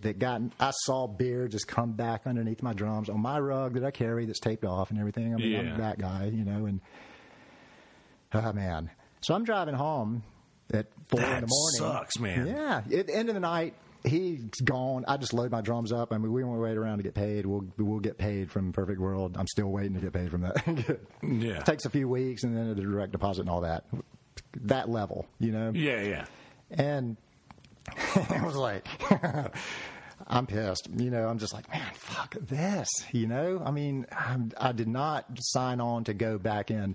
And what I think it is that the guitar player is a dear friend of mine. I love him like a brother. I've known him since the early 90s. He's very prominent Mount Pleasant musician, on the music store for years. I mean, he's legit. Yeah, we know everybody together.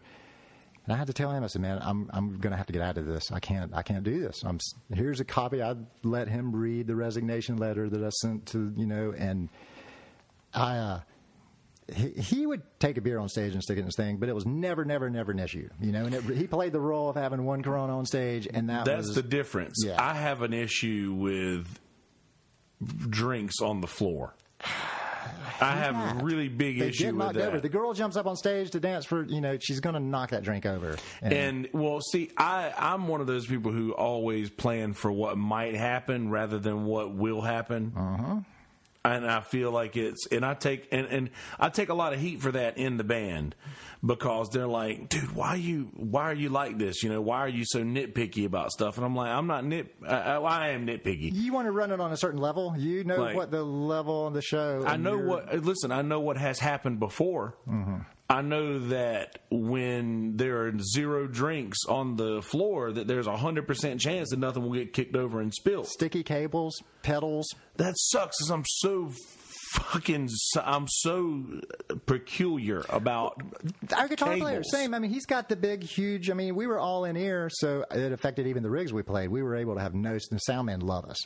Loved us. I mean, we loved them, but because it's low volume. There's nothing on stage but drums and small amps. I mean, and we're all in here. So no wedges, which means clear pathways. Wedges can sometimes be a barricade. You have a pretty low drum volume, which is rare. You and Daryl both. Daryl that plays with me in American Sound. You had to play to the room. Very, very, very conscientious of where you are at all times, volume-wise. That's so smart. That's so key for a drummer. I don't think a lot of other drummers understand how key it is to understand where you are and to adjust volume accordingly. Here's your tip for guys that use in-ears, man, of how to play to the room. And I started doing this. The drummer that I kind of like, he's one of these session guys, real busy. I mean, I don't have any of his records or whatever, but Jojo Mayer, Sabian and Dorsey. But I saw this tip that he does all these drum seminars. Okay, he'll go to Guitar Center and on behalf, and what those guys do is take their laptop, run backing tracks, and then wow them with their drum craziness, and then answer questions. Oh, that was a triple paradiddle, flamadiddle, fladdle diddle that I just did there. Yeah.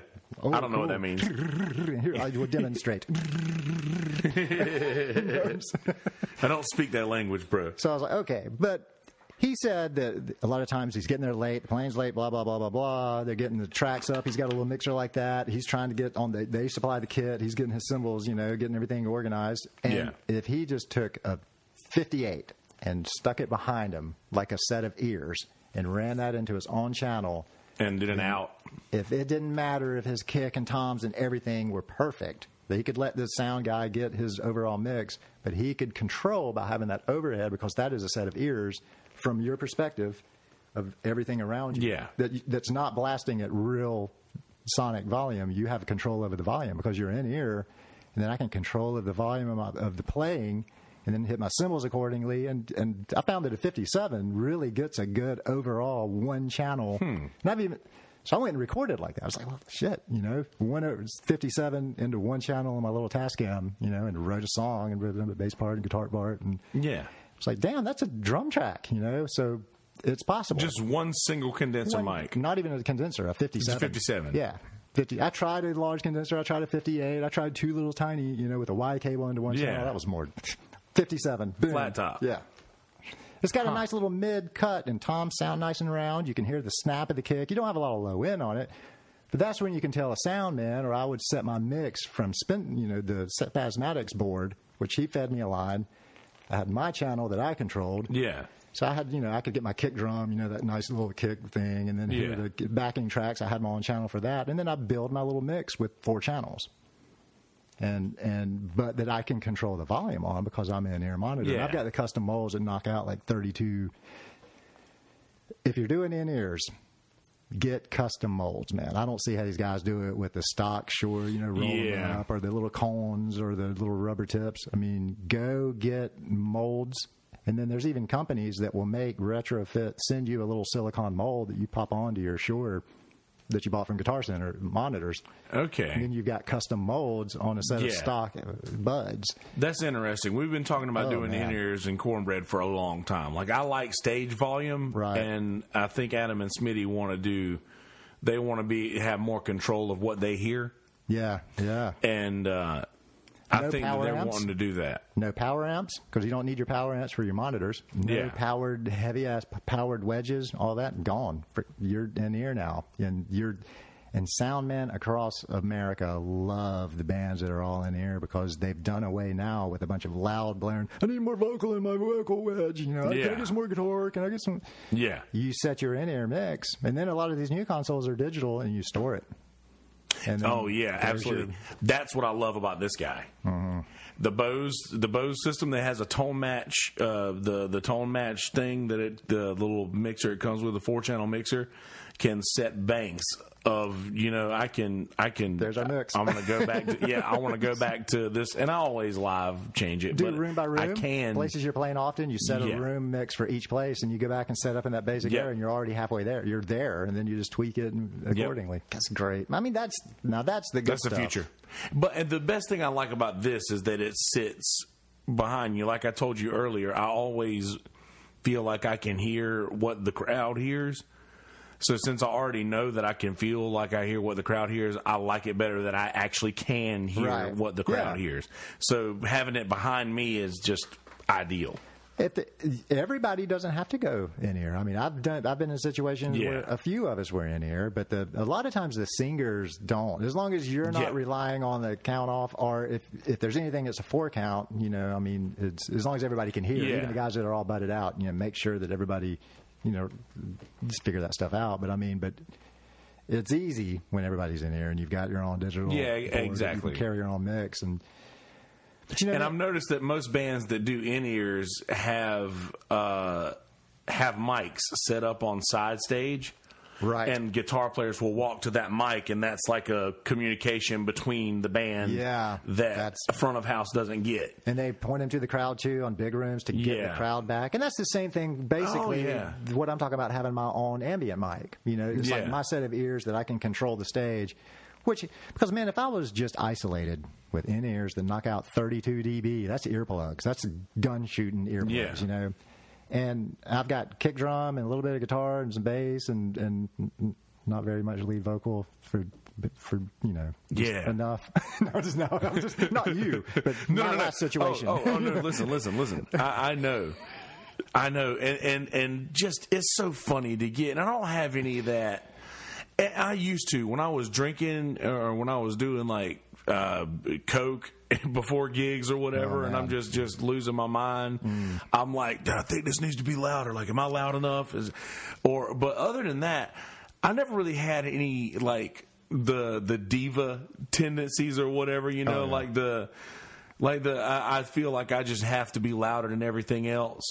Because I'm totally fine with I will be background. That doesn't matter to me. But there are so many singers who are just, and we're actually pretty lucky in this area. I don't know a whole lot of folks in this area who feel that way, but I've caught myself watching some of your clips, some of your American Sound stuff from out there, and then you guys, Cornbread, had that flag clip up lately, and I mean, it sounded.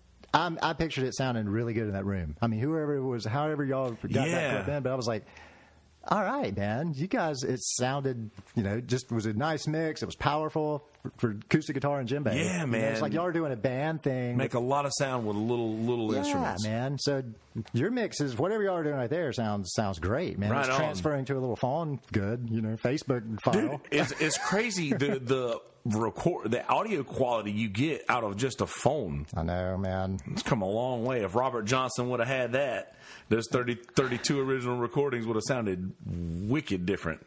I got my first multi-track recorder, my first little 4-track Tascam Porta 2 in 87, 88, but that winter for Christmas. Yeah. And learned, kind of figured out what multi-track recording, and there's some tapes of drums, guitar, bass, and then, angry 16, 15-year-old punk rock vocals. I mean, funny stuff. Yeah. I mean, it's there. I could take you straight to it, man, but learn how the concept of multi-tracking, wow, this is a recording studio. Yep. In my pocket right now, I've got GarageBand, which I've got, every keyboard and plug-in. Everything you need. And how many tracks, I don't even know. That's what I record with here. And I would have, that's happened in 30 years. Yeah, considering the amount, the history of music, this is the fingernail of music's history that we are getting this ability to. You wondered, did it go the right direction? I mean, there's still studios, there's still that dream. I mean, if I had won that $1.6 billion, I would have my Neve console, but would I have a 2-inch machine? Probably not. I don't want to maintain a 2-inch machine, but I would love to have true analog recording for the nostalgia of it. But Ed Dennis does that. Yeah. Treat the computer like a tape machine. That's Yes. nothing more than a tape machine, but you've got a Neve console and these great LaChapelle mic preamps Yep. and your Neumann overheads and everything, but you're putting it into a computer. Yeah. And it's all that comes down to the drivers, I guess, huh? Editing is where computers shine. That razor blade. Yeah. There's that guitar track. We're gonna Yep. move that. We're gonna move that over here, man. Yeah, exactly. Editing is where computers shine, and that's what I was saying earlier. I don't know if we got this on. I don't know if we said this before we actually started rolling or not, but using we were so lucky that we got the Dewey Decimal System. And then we're introduced to the internet and computers. People don't realize how powerful that makes somebody to learn the ability to seek out information manually and then be given all of the information at the tip of your fingers. I feel so bad for the people who were born after that was not necessary. Like the people who've had this their entire lives. Yeah. I feel so bad for those people because they've always had all of this information. They have no need to retain anything. The problem I see with young right now and technology is impatience. Yeah. They're so used to having it right this second. My daughter lost her mind last night, and here it was Saturday of Black Friday weekend, Thanksgiving weekend. So the internet is, here we go with Spectrum. No, I'm not even going to go there, but you know it, I know it. We all I've know Spectrum is the I've done a devil. whole episode on it. I have them, God. and it's just. I know because there's no, especially in Polly's, did your bill go up $30 out of nowhere? all the time? It Right? seems like it, but Seriously. yeah. And it's just the Unreal. service. The service really went down. Speed of my phone on internet on normal stuff that I do in my house. All of a sudden, I'm like back on web TV. After they told me that they upped my internet speed at no extra cost to me. Now it's $20. You've been seeing the commercials, So they slowed all the internet down to now you've got to go pay if you want your internet as fast as it used to be normally with Time Warner. Or is it that it's so populated now that you can only squeeze so much sewage through a tube? And 1,000 people dump, and all that dump goes through the plumbing. But now, if 10,000 people dump, all that sewage still has to go through that Same small tube. plumbing. Yep. It's going to stop up. That was a total immature, kind of funny toilet humor, but that's how It's the truth, though. how I described it to my daughter last night for her to understand what was going on with the internet. And she was like, oh, but she still got pissed as hell, Well, this is the thing. This is what I get pissed about. I pay a lot of money for cable, internet, and phone, which they tell you to bundle to save money, but I'm not saving money, so I don't know why I have all this stuff. But I pay a lot of money for that stuff. Now, whenever I get to a point where there's something on TV that I want to watch, and it's one of the few times that I actually watch real-time TV and not watch Prime or Netflix or Hulu, which I also have and pay for, then whenever I go to watch something on TV and then it's, okay, your weekly reboot, and it stops to reboot my entire box for 20 to 30 minutes, and the thing that I wanted to watch on real time is now 20 to 30 minutes off. Yeah. Or when I have weird anxiety around sleeping, so I'll stay awake as long as I can so that when I lay down, I can fall right to sleep, or I'll get weird anxiety, laying in bed. So I have to have Netflix going. Like I used to be able to just let something play in the background, but lately it's been like Cheers or Parks and Rec or whatever. And I'll wake up if it's silent in my room. I'll wake up and I'll hit the continue watching button. Yeah. Well, I'll get this notification that says your internet is not working or whatever. Like my internet goes out at least 4 times a month. At least. And I call them and complain. That's new stuff that didn't happen, man. Almost $200 a month, dude. Yeah. Like $190 something. There's something going on there. And I'm going to chalk it up to they're getting more money. They came through and replaced all the boxes, and that we got charged for that because they had to take out the old time. I didn't ask for Spectrum to take over Time Warner. I was fine with Time Warner. Yeah. I never had these issues. Same here. For the years and years and years and years and years and years and years and years and years and even more years that I've been Time Warner. And that's it for on the South End because I actually love Time Warner, and people used to talk crap about it and fight for HTC. I was like, no, man, Time Warner's way better than HTC, but not anymore. Not anymore. Apparently, but we don't have that in Georgetown down there. It's only Pawleys Island is only that or Dish or something like that. Yeah. I don't want to get into all of that. I should be able to just have the cable in my internet and. Like it used to be. Yeah, like what went wrong? I'm not using it for anything different. I think that it should be like a supermarket. Yeah. Like if I go to this channel, okay, I'm charged for that. Like YouTube. You watch a movie on YouTube for $3.99, you get it for 48 hours. I'm okay with that. That's great. That's beats going down to Blockbuster and walking up and down the aisles like we used to, although that was fun too. Oh God, those were the days, man. You show up every Friday and look at the new stuff. I always did that. That was my favorite thing to do. And just whenever they would limit you, it was a good night. When it was a weekend, it was a Friday, and they said you can get 5. Oh. You remember those, like, what was it? Like, they were doing those 5 for 5 deals, but you could only keep them for like a night. It's like, how about I go watch 5 movies in a night? But I would do it. I remember that. But I would do it. Tower Records. Rest in peace. Oh, I mean, there was never. Where was it? Was there ever a tower around? I was trying to think. I think there was one in Charlotte. Nashville is the one that I really remember. My first experience was Nashville. Would have been 89, 90. 90. I saw Nirvana and Mudhoney. Mudhoney headlining, Nirvana opening up in Nashville at a bar probably no bigger than the Dead Dog. I mean, really. Wow. In 89? I was up there for a couple of years. How were they comparable to what they became then? They were more metal. They were longer hair, and it was more like kind of almost metallic, but it was Bleach. Is what it wasn't Dave Grohl. It must have been the Melvins guy. Yeah. They were all long haired, and it was 4 of them even. There was another guitarist, the Jason guy that played with Soundgarden bass for a while on the Louder Than Love days. But I mean, it was that era of Nirvana, and it was like I knew. Kelsey, you knew that there was a revolution about to happen. I likened it to I was in my 18, 19, and 20s at that same time that to be that age at the summer of 66, 67, 68, the revolution in music when it went from exactly. Jimi Hendrix and MC5 and all that stuff started coming. It was like whoa, that kind of revolution. And I don't think that would ever happen again today. I think that was the last. So the Beatles revolution, British invasion. Yeah. Then the psychedelic rock thing that happened that really changed. I mean, and then 70s would have been the big production. I mean, that was probably the Queen, Aerosmith. Big stadium rock. Yeah. It was like a rock and roll is stadium rock was definitely a huge deal.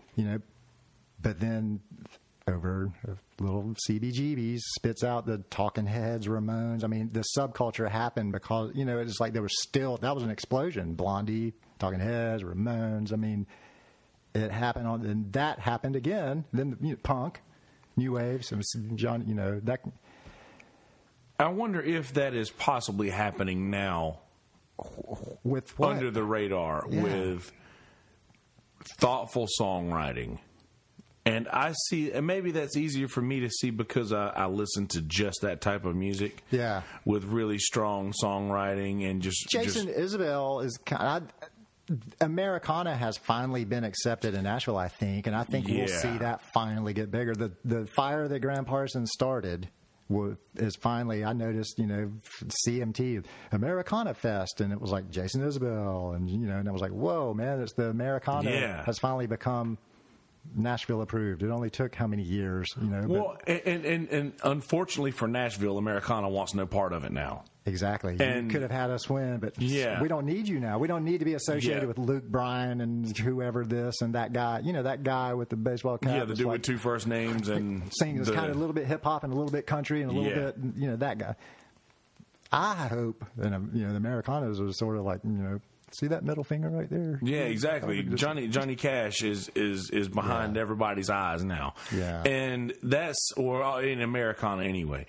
And I feel that way. I don't think that Americana wants anything to do with Nashville. I think that Nashville has dug its grave, and now Americana is, becoming an entity of is big enough now to be able to hold its own. And I believe it's the grunge of country music.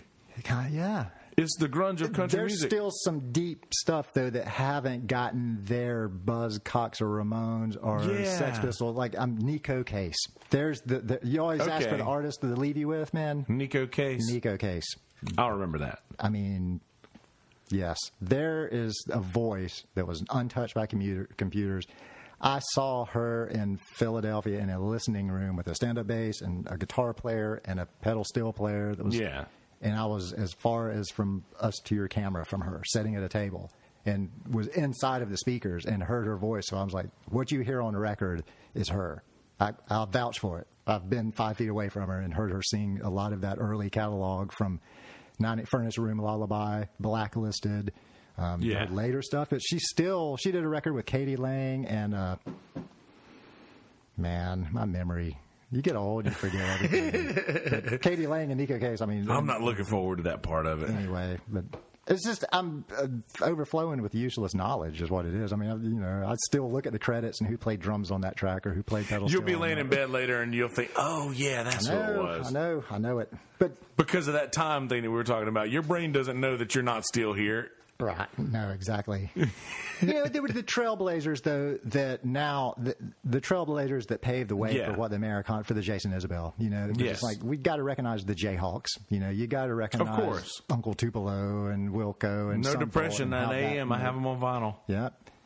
The California country thing that happened again in the late 90s that sort of got overlooked, but with the Beachwood Sparks and the Thrills, which they were like pop bands that were a little bit Beach Boys and a little bit Buck Owens, and that whole thing that happened that's like, now pull those records back out, man. You pull out that first Beachwood Sparks record and it's like, this could come out today and people would still be like, what the hell is that? No, but could, But it's it's old That's 60s. How I felt when I listened to Uncle Tupelo. New No Riders Depression. of the Perfect Sage is who they really kind of sound like. They were like a new Riders of the Purple Sage throwback kind of thing that came out in the late 90s, And it's, I don't know, man, it's nice to see Americana finally holding its own. And that's what I'm digging.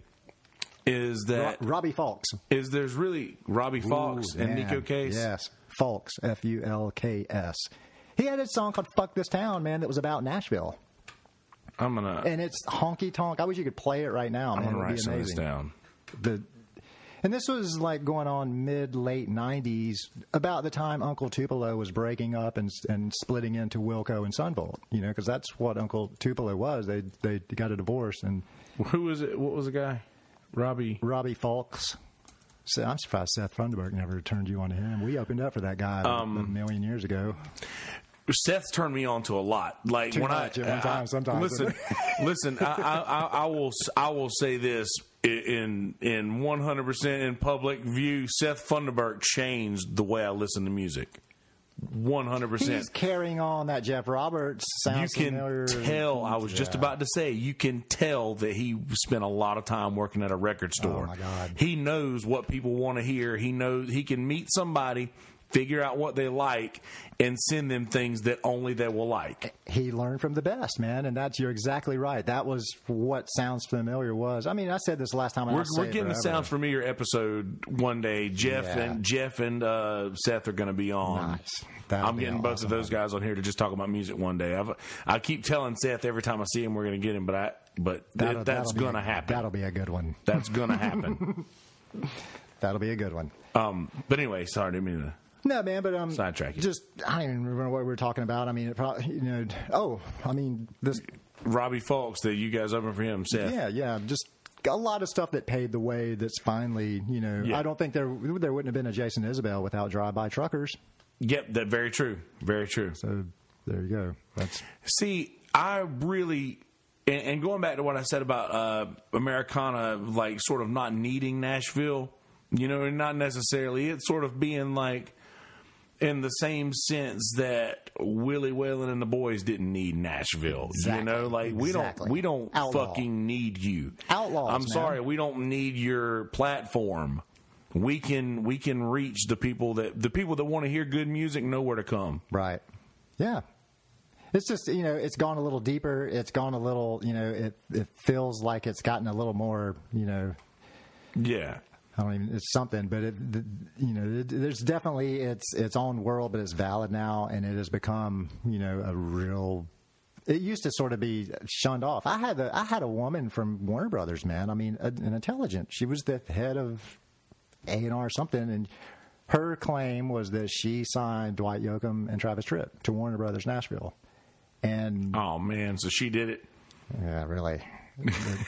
The Dwight Yoakam, though. I mean, but she had been there, worked her way up the ranks, and had the big, nice office overlooking downtown. And we ended up in contact with her with some other stuff, and sat across her desk in 2002, that winter, and said, "I'll never forget it, man." She looked at me and said, "I love Americana music." And she said, "Americana." She goes, "Alt country, y'all alternative," which I'd never heard that before. Y'all alternative. She said those names. She spit them out. She said, "Americana, alt country, y'all alternative, whatever you want to call it. I love it all. It just doesn't sell records."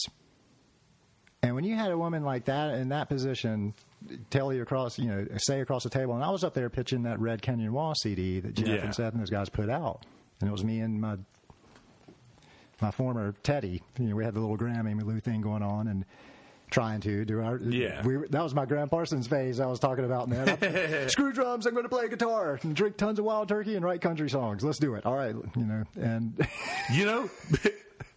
despite how awful that sounds, that's how they did it. That's how they did it. They drank Wild Turkey and they wrote country songs. Fine record, held up with time. I listened to it not too long ago. I mean, we had John Keane mix it down in Athens, man. I mean, it was killer, And I was up there shopping it.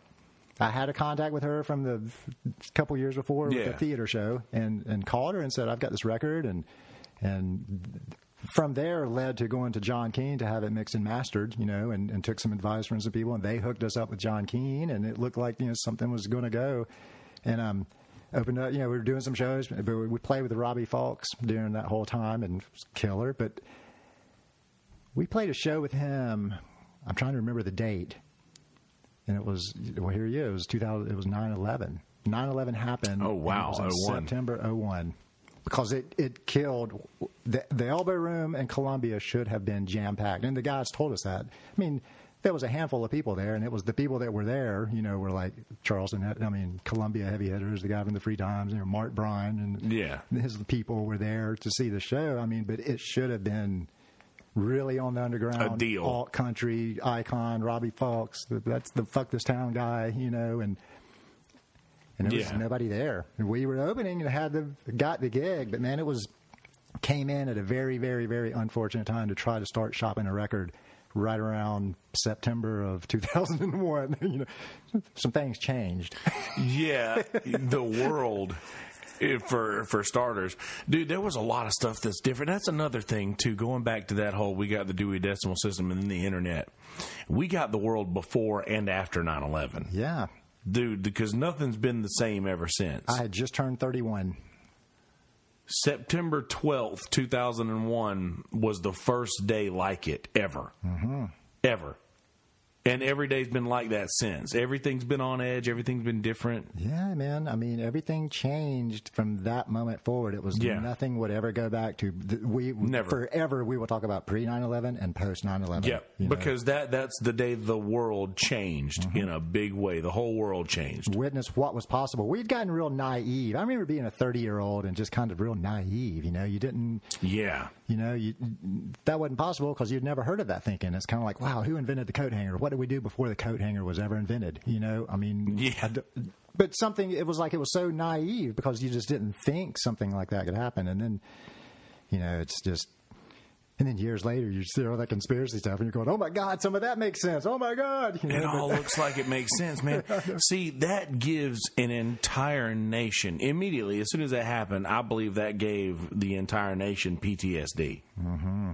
Like, to where they're like, "Oh my God, this has never happened. An attack on American soil, like within the lower 48. Like, this isn't like somebody came over from Russia and got Alaska or Hawaii from Japan. This is from internal out. I mean, you started hearing stories that they were in their flight training here, and they came through Myrtle Beach. One of them stayed in a hotel up in Myrtle Beach. I mean, you would have never found him if you went looking in hotels in Myrtle Beach right now. We're looking for a guy in his 20s. He's Middle Eastern, and he was last seen. I mean, and you're asking all the hotels in Myrtle Beach. Yeah, exactly. I'm just gonna, it's like, seriously, you could blend right in and 100%. Just be so incognito that and no one would ever know. No one ever knew. Box cutters, wow. Nobody ever thought of that, and it was just real crazy but everything changed, and music industry changed then. I mean, there were, think about going the Toby Keith country stuff dropped. We dealt with all that. I'm proud to be an American stuff comes back full circle. Yeah. It was kind of if you really go back and, it could be sort of the beginning of, where we're at right now, and with just, it's kind of crazy. The sequence of events, man. You look back at how everything starts adding up when you get old enough to look back and see what happened here to make it here to get to here to get to here. It's kind of like, wow, man, that's kind of mind blowing. But that's how it happened. That was deep, man. No, but seriously though, like and I enjoy deep thought. I really do, more so than most people, and probably more so than most people will give me credit for or think that I do. But I think a lot about the world before 9/11, and I think that everybody talks about, oh man, the 90s were the best. The 90s were great. And we start talking about all the great things we had in the 90s. And it was like, I mean, Goosebumps books that I've been recollecting. I've been building my Goosebumps collection. I know that was something that was big when I was younger. And we had all of these things, and I was watching all that reruns last night because I was explaining to somebody on Facebook what all that was. It was Saturday Night Live for kids. Wow. And do you remember what all that? I was old. I was a little past that. Yeah. But it was something that was a big deal when I was really young. But anyway, we think about all these great things that we had in the 90s and all these awesome TV shows and things that take us back to a time when things were simpler. We discount the fact that was also before 9/11 happened. And a lot of people don't understand that life is just so much different. Life got real for everybody. Like, life was fun and a game. Y2K was real, really. It was just a year late. Absolutely. I mean, kind of, if you think of it like that. But it was also there was no, not everybody was tapped into the internet. Not everybody had their cell phone on them. I was late getting a phone. I bucked it until I absolutely had to have one. Yeah. And it was just kind of, you weren't, everything wasn't right at your fingertips. You had to go on the search. I mean, half the fun for old records was the search, going into the flea market and, hey man, he's got a couple thousand records over there, and flipping through all the Andy Gibb to get to the ELO, and because Jesus knows there was so much Andy Gibb, just so much Herb Alpert. Now some of that Tijuana Brass is pretty hot. I've got Whipped Cream and Other Delights, and that's the Wrecking Crew, and another one. I've had a couple of Herb Alpert records, but yeah, dude, it's so awesome that when you see one of those record bins and you get that excitement that you feel. Man. Dude, I get to spend 99 cents. Yeah, I get to spend so much time doing this. We went to Dick's Pawn Shop in North Myrtle Beach. We walked in and we walked past this box, and Adam was like, he just started looking at me and smiling, and I was like, what? And he just kept looking at me and smiling, and then I turned around and I saw that he noticed a box of records before I did, and I was like, fuck. dude. Yeah. I don't know why. I freak out when I see stuff like that, because you get back into the times when I would walk into, what was it called? FYE in the mall. Yeah. And just flipping through the records and flipping through the CDs. And I'm just like, I'm a kid again for a second. It is, man. I mean, that sounds familiar. That's Manifest, and Manifest in Florence. God, I mean, there was Manifest were all over, but Papa Jazz, Ernie Ball Slinky Strings from Manifest. Yeah.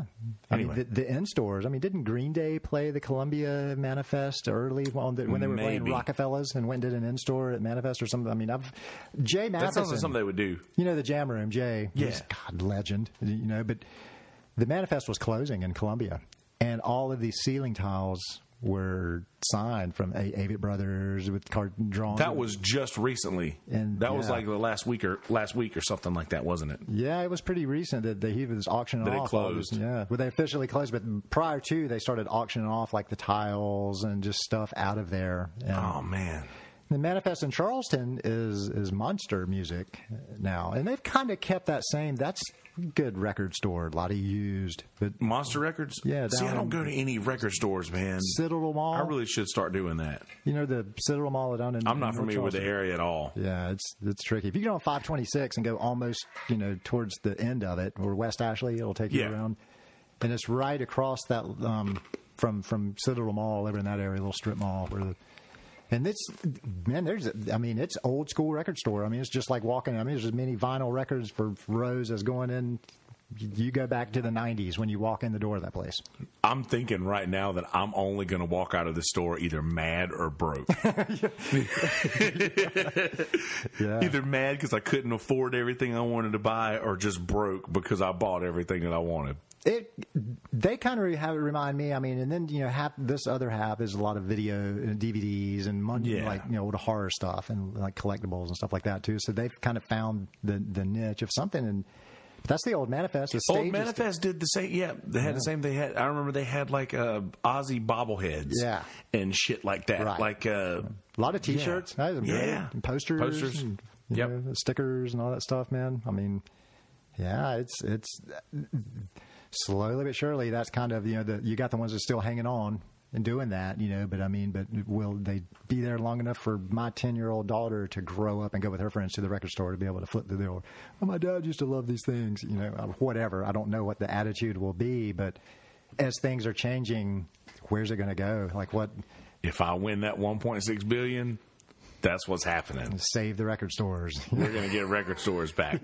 I do that. I say that at every gig. I was saying that last night at the gig, and Pork Chop, Chip's not used to playing with me much. So he doesn't know that I talk a lot. Obviously, I don't think that's a secret.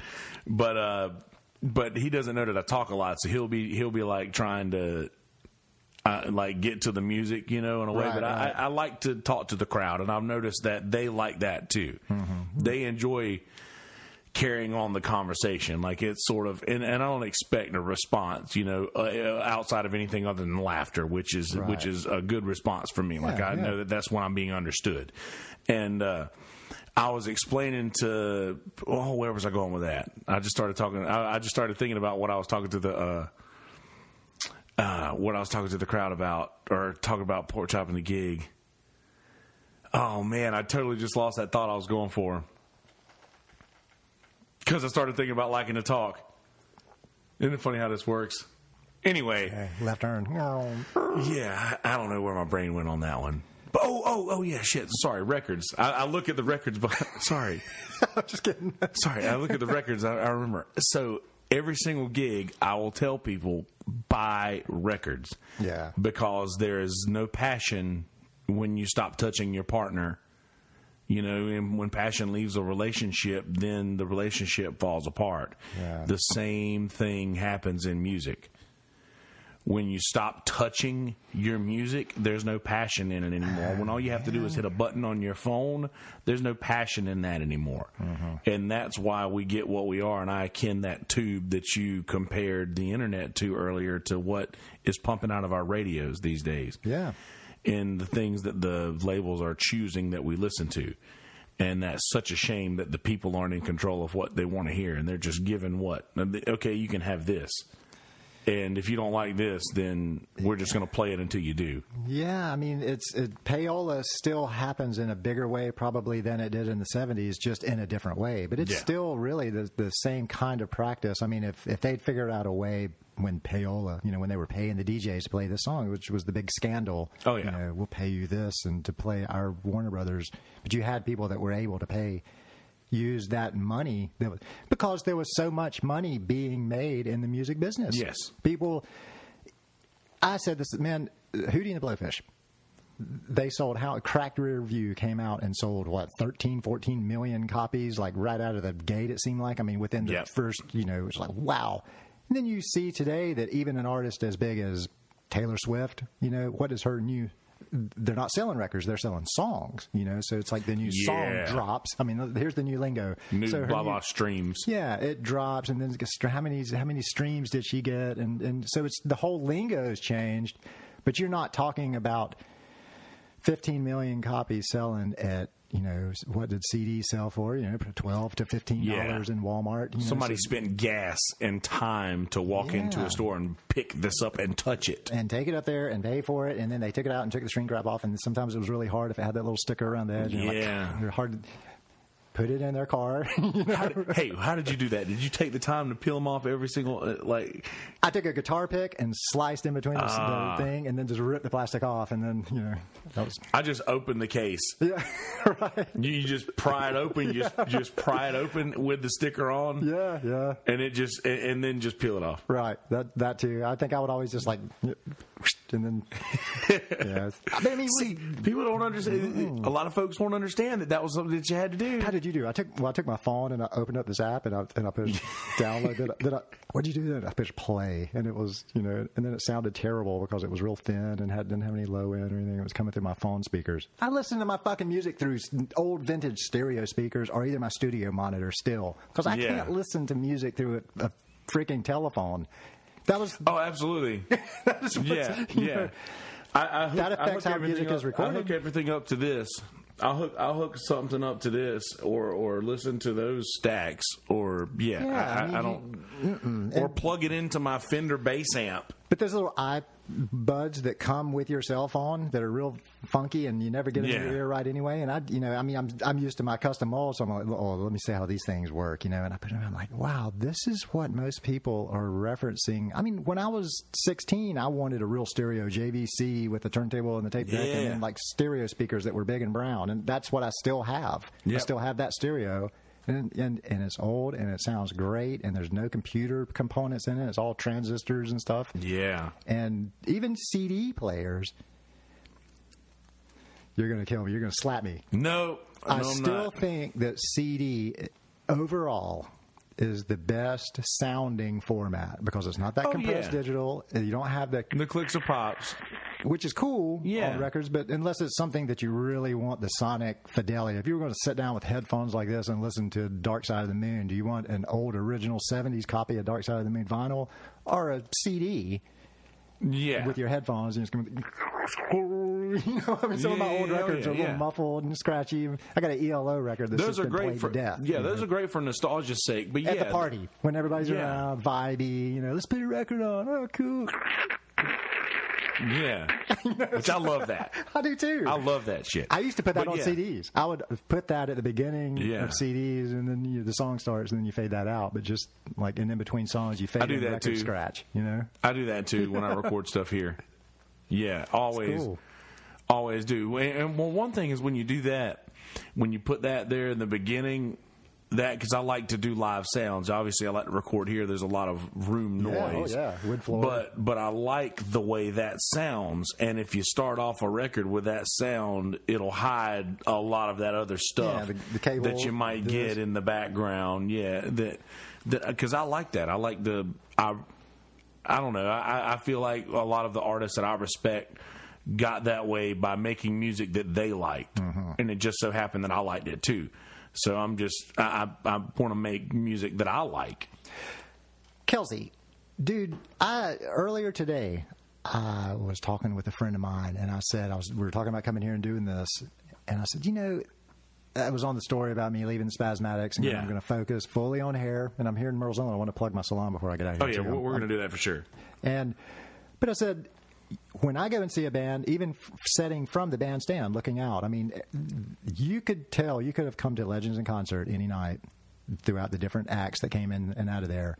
And it was obvious when Tommy really liked the music of this act. I mean, the Temptations or Franklin or, you know, you watch me perform, and I was pro and we had to look like and sound like the real band of whoever it was. But when I was up there playing with Aretha or, you know, or some of the country stuff, the old, like, you know, even the Alan Jackson with those train beats, man, that I love to play. I mean, he did some old school, you know, Chattahoochee, you know, and I'd smiling, playing. And then we'd get a Britney Spears. Or we'd get something else that I can't, you know. And then there were the surprises, like, oh man, this is going to be weird. What's going to happen here? And then Liberace would come in, and I would become a huge fan and say that to this day, that's the most challenging music that I've ever had to learn, with all the breaks and the stops and then when he'd go to sit down and just all the little things. So it was real challenging to learn that, commit it to memory, and play it perfectly. Wayne Newton stuff. Yeah. So that was my out of my comfort zone that I conquered and then became a huge fan of, and ultimate respect. Daryl Wagner is unbelievable. Liberace, he could be Liberace, but he's also Daryl Wagner. He's just as entertaining on his own, you know. But you know, the stuff I didn't dig that came through there, and I'm just like, you know, I did it again. Going through the motions, just kind of playing. I'm collecting a paycheck here, you know. And then some of it wasn't even drums. So I just, you know, what do I do during this? Everything was already sampled, and you know, what am I supposed to do? Well, just play, you know, and then he'd bring me out or whatever. But just that I would play along with it for the visual. So you know, Vegas kicks, and I've noticed that a lot. That I'll hear a drum track in a song, and the drummer's not playing what I'm hearing. You know. I'll notice that when I'm watching stuff like a Super Bowl show. Or watch something the country shows, man. The country award shows, man. I'm convinced that very few of those jokers.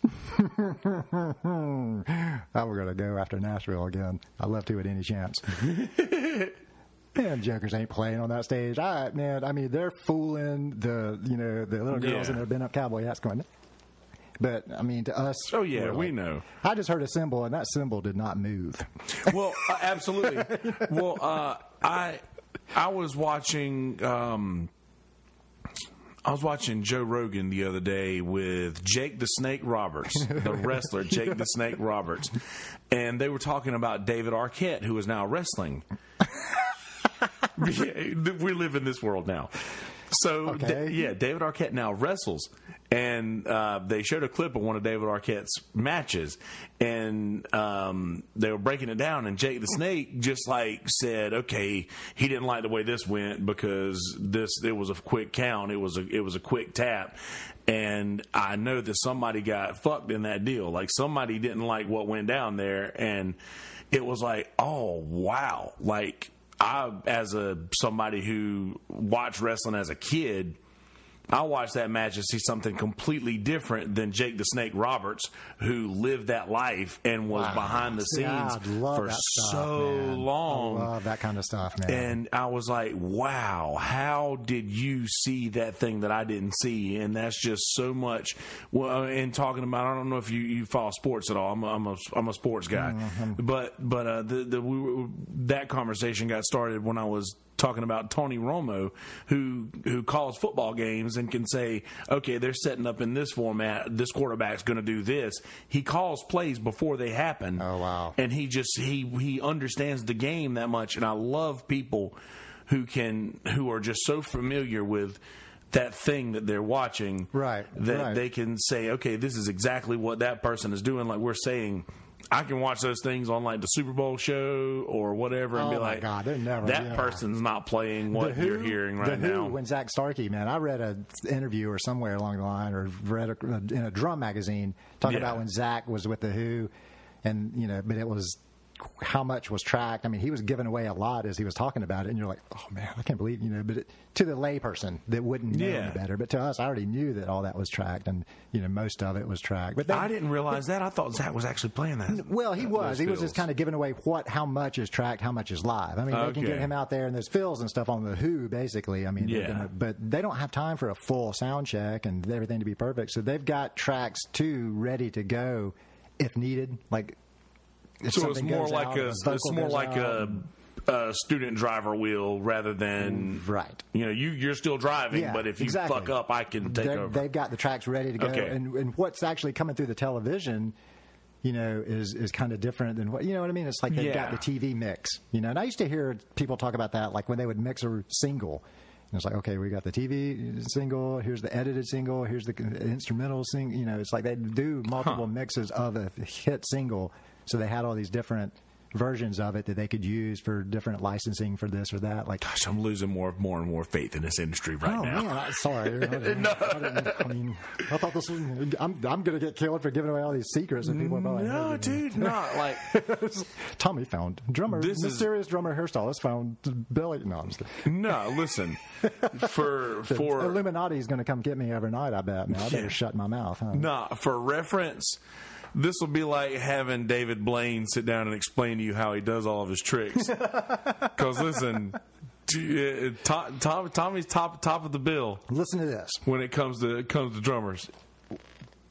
In 2000, there was the dude that worked on Faith Hill's "Breathe." I Can Hear It Breathe. Yeah. The Warner Brothers staff producers, and I was involved with the band with Gary Alexander. Okay. And Brian Graves, who his dad was Uncle Josh Graves, the Dobro legend that played with Flatt and Scruggs, and that was his dad. We all ended up in Myrtle Beach to work for the Crook and Chase Theater, and through all of that show, it was 2 years. The Jim Owens, who is the producer of the whole thing, decided that he would grab these 5 of us and sort of put together this new country, and that was where that contact with Page from Warner Brothers came from. Prior to me taking my Americana record up there, they started sinking some money into us, getting us demos. We would sit down. That was when I learned, straight from the horse's mouth, about the Nashville Machine. They would come down, they set us up a studio in the back of the Crook and Chase Theater, and then this guy's claim to fame was Exile. I Want to Kiss You All Over. Oh, don't kiss you over and over again. He was in that band, and it was now till the night closes in. Yeah. Exactly. And some other stuff, but he had become... I only know that from Adam Sandler, by the way. Yeah, I know, man. But he had become an employee for Warner Brothers in Nashville and was, working with Page and their production. And he would come down with stacks and stacks of cassettes. Boy, 2000, 99, 2000. And so he still had cassettes from Warner Chappell Publishing. Yeah. And we would just listen to songs and decide which songs we wanted to cut the demos of that would become this 5-piece country band, and set us up a big showcase in the theater. And Paige Levy and Kurt and all the guys were there, and we'd go out on stage and do our 5 or 6 songs. So they helped us pick, get all this together and put together the showcase. And we'd sell it to Paige, who had signed Dwight Yoakam and Travis Tritt. And she walks up to the edge of the stage after we played 5 or 6 songs. The vocals were Eagles vocals. So these guys, Rodney and Brian, and I mean... The guys could sing, man. I mean, killer. No Pro Tools, no click tracks. I mean, we were playing. Raw talent, man. And she came up and said, I've seen the future of country music, and it's you guys. And she pulled out, they were showing us like 8x10s of, now here's going to be your competition. And I remember them having Lyric Street Records, 8x10. Now these guys have just been signed, and this is who we're going to like, Rascal Flatts. Oh, yeah, harmony driven. We all had the little spiky hair. I had the little front. Yeah. Down and blonde in the front. Right. I had that. But see, I had that thing. If I had brought a picture, we each kind of had our own look, and I had the Rob Thomas little Matchbox 20 shag thing going, and then Gary had the big pompadour, kind of the Elvis 50s thing going. Yeah, I remember that. And that picture floats around from Gary's Facebook page. I see it often. And it's like Backstreet Boys country. Yeah.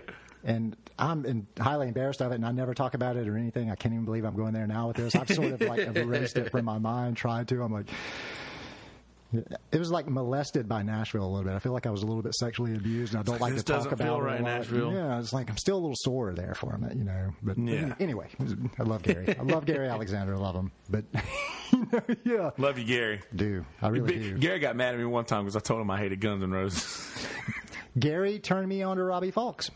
So he knows his shit, man. Gary, he didn't get mad at me. It was just, it was funny. We had a good talk. He's crazy, man. He's funny.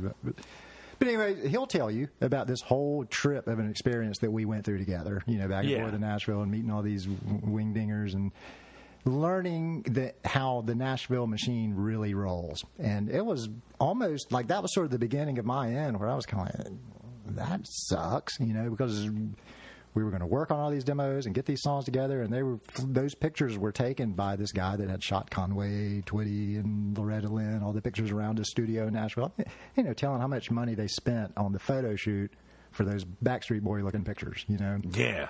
And you know, we were up in Nashville, and you know, we got to go right to Warner Brothers because they signed us. They signed us to. There used to be a thing that existed way back in the day called a developmental deal, and it was the pre-record deal that you would get with a major label, where they would go ahead and just start throwing some money into you and developing you, and then you would do the big showcase, and that's when you got the big money and the big deal. That was when you got signed for 5 albums. Yes. And we were working up, so they were appointing us with these, you know, and he had just come off the Faith Hill Breathe, and he was the one that said when they were mixing it, Breathe, they even had a mix with the track. That's where I learned in 2000 how much stuff was being backtracked live with those big Nashville artists. I heard it straight from the horse's mouth. Shit. They even had a track of Faith Hill. If her vocal was, I get a tingle in my throat, and she has to do David Letterman that night or something, that's all right. We got you covered, honey.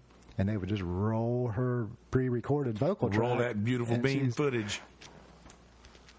You know, and do all of that stuff, you know, and never even make a peep. And all of America goes, Faith Hill sings so good. Seeing her on David Letterman did not miss a note. You know, I mean, and I'm going, I'll never tell. Yeah, no shit. That didn't get past my granddaddy. He said it was all piped in. And there ain't nobody there. That laughing's piped in. They know, man. There's those ears out. There's the ears out there that knew, though. So that was like my rude awakening to it. And I went, aha, you know, and you get the joke, you know, and you go, man, you know, but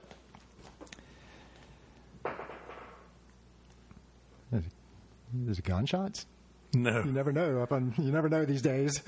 No, it wasn't. I don't know what it was, but seeing as how I got headphones on and not room noise, I don't know what it was. Oh, shit, man, that's funny. Anyway. But if they're shooting at us, we might better wrap this up. No, man. But, so I guess you texted me a bit ago, messaged me. You wanted to get the pretty much you wanted to use this vessel in which to get your explanation out, I guess, as to why you wanted to step away. Yeah. Do you feel like you did that? I do, man. I mean, I can tie it all up right now. Is that as I knew what was happening with Spasmatics and witnessing what I thought it was time for me to leave, and I started kind of making plans. So I was at a Mount Pleasant salon too. I pulled out of that and I moved. I started knowing I'm going to rebase myself up here. And I'm now, I'm in Merle's Inlet, man, Monday through Friday at Hair Trends right across the street by Food Line and where 707 comes out. Yeah. And it's been amazing. I mean, I've been busy and steady and immediately started like, so it's like the universe spoke, I listened, and it was the right thing to do, you know, and that, you know, and I said, well, rather than try to type a big Facebook post, I mean, when you can say it verbally and say it, you know, and see my mannerisms as I'm telling the story rather than typing it. It won't be misunderstood. It won't be misread. Yeah, misread. Yeah, exactly. That's a huge problem. I get in so much trouble, and I still... That being said, I don't have to use Facebook for my business because it's already so steady, so I'm not having to like rely on Facebookness, and now I can have fun with Facebook again. So it's back to like farting preachers and sarcastic humor and bitching about development. And all I saw that post, by the way. I'm excited for that because that's what I use the platform for. I share jokes and my opinion on sports things, and That's what I do. Every now and again, I'll try to maybe have a heartfelt moment to not necessarily change how somebody views something, but just to let somebody understand why I feel a certain way about a situation, to not be misunderstood when you can't do that verbally. Right. But you can. I mean, this is kind of the same kind of thing that I do over that, but it's like, have a conversation with your friends. I know I've got a handful of friends because the same 20 people like your stuff all the time. Yeah, exactly. So I know that's really who I'm talking to when I do something. So I can have some fun and just staying in touch with that handful of friends. Yeah, and I'm fine with that handful of friends. Yeah, me too. And yeah, I'm fine with that. I don't need anything else. It's pressure when you're trying to use that platform to promote your business, and you're like, oh my God, I'm trying to do social media to build my business, and what's happening? Because I was getting nowhere, man. Buying ads, boosting ads, set up the business page, and I'm just like, dude, this is not the way to do it, man. Did you post something about that earlier today? Yes. Okay, I remember. I think I made a mental note to bring that up. So I boost a couple of posts or whatever every now and again throughout the pages that I've used. And I've done one for my YouTube channel to try to get people to subscribe. By the way, if you're watching this, click subscribe right now. But seriously, I've done that several times and get like maybe 4 or 5 subscriptions out of it. Right. And then I'll do another one of different sorts of things. But the one that I've gotten the most heat or the most not activity. Yes, the most activity from was one for Sunset Grill, which is another podcast that I'm a part of. Yeah. Don't look behind you. There's a tagline that I do on the Sunset Grill that says, "Don't look behind you, because there's something there." And really, and that's just sort of my deal on that podcast. That's my line. And I posted, "Don't look behind you," period. And I boosted that post from the Sunset Grill page. Got like 30-something shares. People are viewing it as a positive thing, like don't look at your past. Like don't look behind you. Like it takes on a life of its own, man. It really does. You can't predict what's going to go viral or whatever. Yeah, absolutely. You can't predict it. It just, that was the thing I said about jumping out of your car while it's driving and doing a little dance and getting back in. You can't know that that's going to get 50 gazillion hits. It just kind of happens. Yeah, you're more likely to ruin your car than you are to go viral by doing that. Right. But somebody does it, and then it becomes a huge Those thing. aren't good odds. And the next thing you know, all kids are eating Tide Pods, Oh, Jesus. But you know what I'm saying. Yeah, I know. I'm just you just don't fed know up what's going to go. With the world. Stop making stupid people famous. Jesus, ain't that the truth? Stop making stupid people famous. That's 100% the truth. Have real talent and something to offer for entertainment. If you're going to get famous being an entertainer, have something valid, even something that could influence a younger person, and that can even go to, are we reaching all age music venues? I used to go to punk shows and stuff like that years before I was 21, but kids aren't doing that now. I mean, it's probably dangerous. There wasn't the danger in the world, but I was being exposed to Corrosion of Conformity and these metal bands and punk bands and stuff. Live entertainment. That's what influenced me to go the road I went. But it wasn't at bars that was relying on alcohol sales. It was DIY shows with 3 bands and a $5 cover and 3 bands. You know what I mean? Yeah, it was like underground grassroots subculture that I don't see that anywhere. Where's the real estate of a building to be able to host a show like that? And me and Scott Mann talked about that in our last episode. Is there's just not a whole lot of places around here that are built for cover charge, right? Or an original show. Our Rockefellers or our Green Streets, those places. Yeah. The Lazy Eye's not here anymore, and or the what was some of Michael Wood's places that he used to have. That's about the last time I can remember. Remember Michael Wood, the Limelight, the Social. I remember. I recognize all these names, but I've only been in this area for around 13 years. Was it that long ago then? I mean, that's because that's the last era that I can remember that if you had an original band, if the Envelopes are ever trying to play the Surfside, on the corner of the Island Bar. Yeah. And that's not the same show that would have happened 15 years ago at one of these original rooms with 2 other original bands, and everybody there to hear original music. They didn't care. There wasn't a bar. There wasn't a bar. There was water or drinks or coffee or something. I mean, it's that whole it's alcohol driven. It's money, alcohol, entertainment, bars. But we lose the subcultures and the influence. I mean, where are we going to give these kids the influence of punk rock and music, the underground music that's going to? Where are they going to get their culture? Yes. Where are these kids going to get their culture? At a bar with a 3-cover bar band? Yeah, and that's not giving wholesome 3-set cover bar band. That's what I tried to say there. Yeah, that's not giving wholesome dreams to people. It can't be. And going back to one of the things you said earlier, not stepping away from the alcohol makes that shine so clearly to you that is an issue. I think that alcohol is a very driving force in everything. And I don't know if it's just this area or if it's just big areas now or what the live nightlife has become. Yeah. That it has to kind of be driven around alcohol. That even they did a Hagley Landing cleanup down in Hagley in my neighborhood, and it was this big thing about the community, come out, we're going to clean up the landing, we're going to go up the street, and we're going to really make it look nice and shiny. And then right across the bottom, I was like, man, I could ride my bike over there, take Roxy, we'll go and hang out.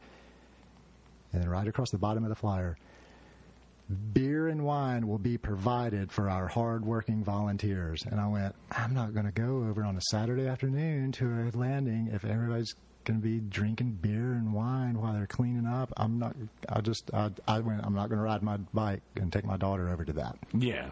Because I understand that. I understand not wanting to be a part of it or be, or well, not necessarily. It's not snobbish. I'm not snobbish and I'm not judging. You just want it to be obvious that you don't want to subject your daughter to seeing that's norm. That's the norm. I mean, that's the norm. Because it's not. It doesn't have to be, man. You don't have to. But it's almost as if we're going to do an event, we've got to have beer and wine to get the people there because they're not going to come and sip coffee and just listen to music. I mean, or else the Fresh Brewed would be packed every time they had any sort of song or anything up there. Absolutely. And I don't even know if they still do shows. I mean, or what? Or maybe Phil Fox might do his random thing in there. Do you remember the Living Room? Yes.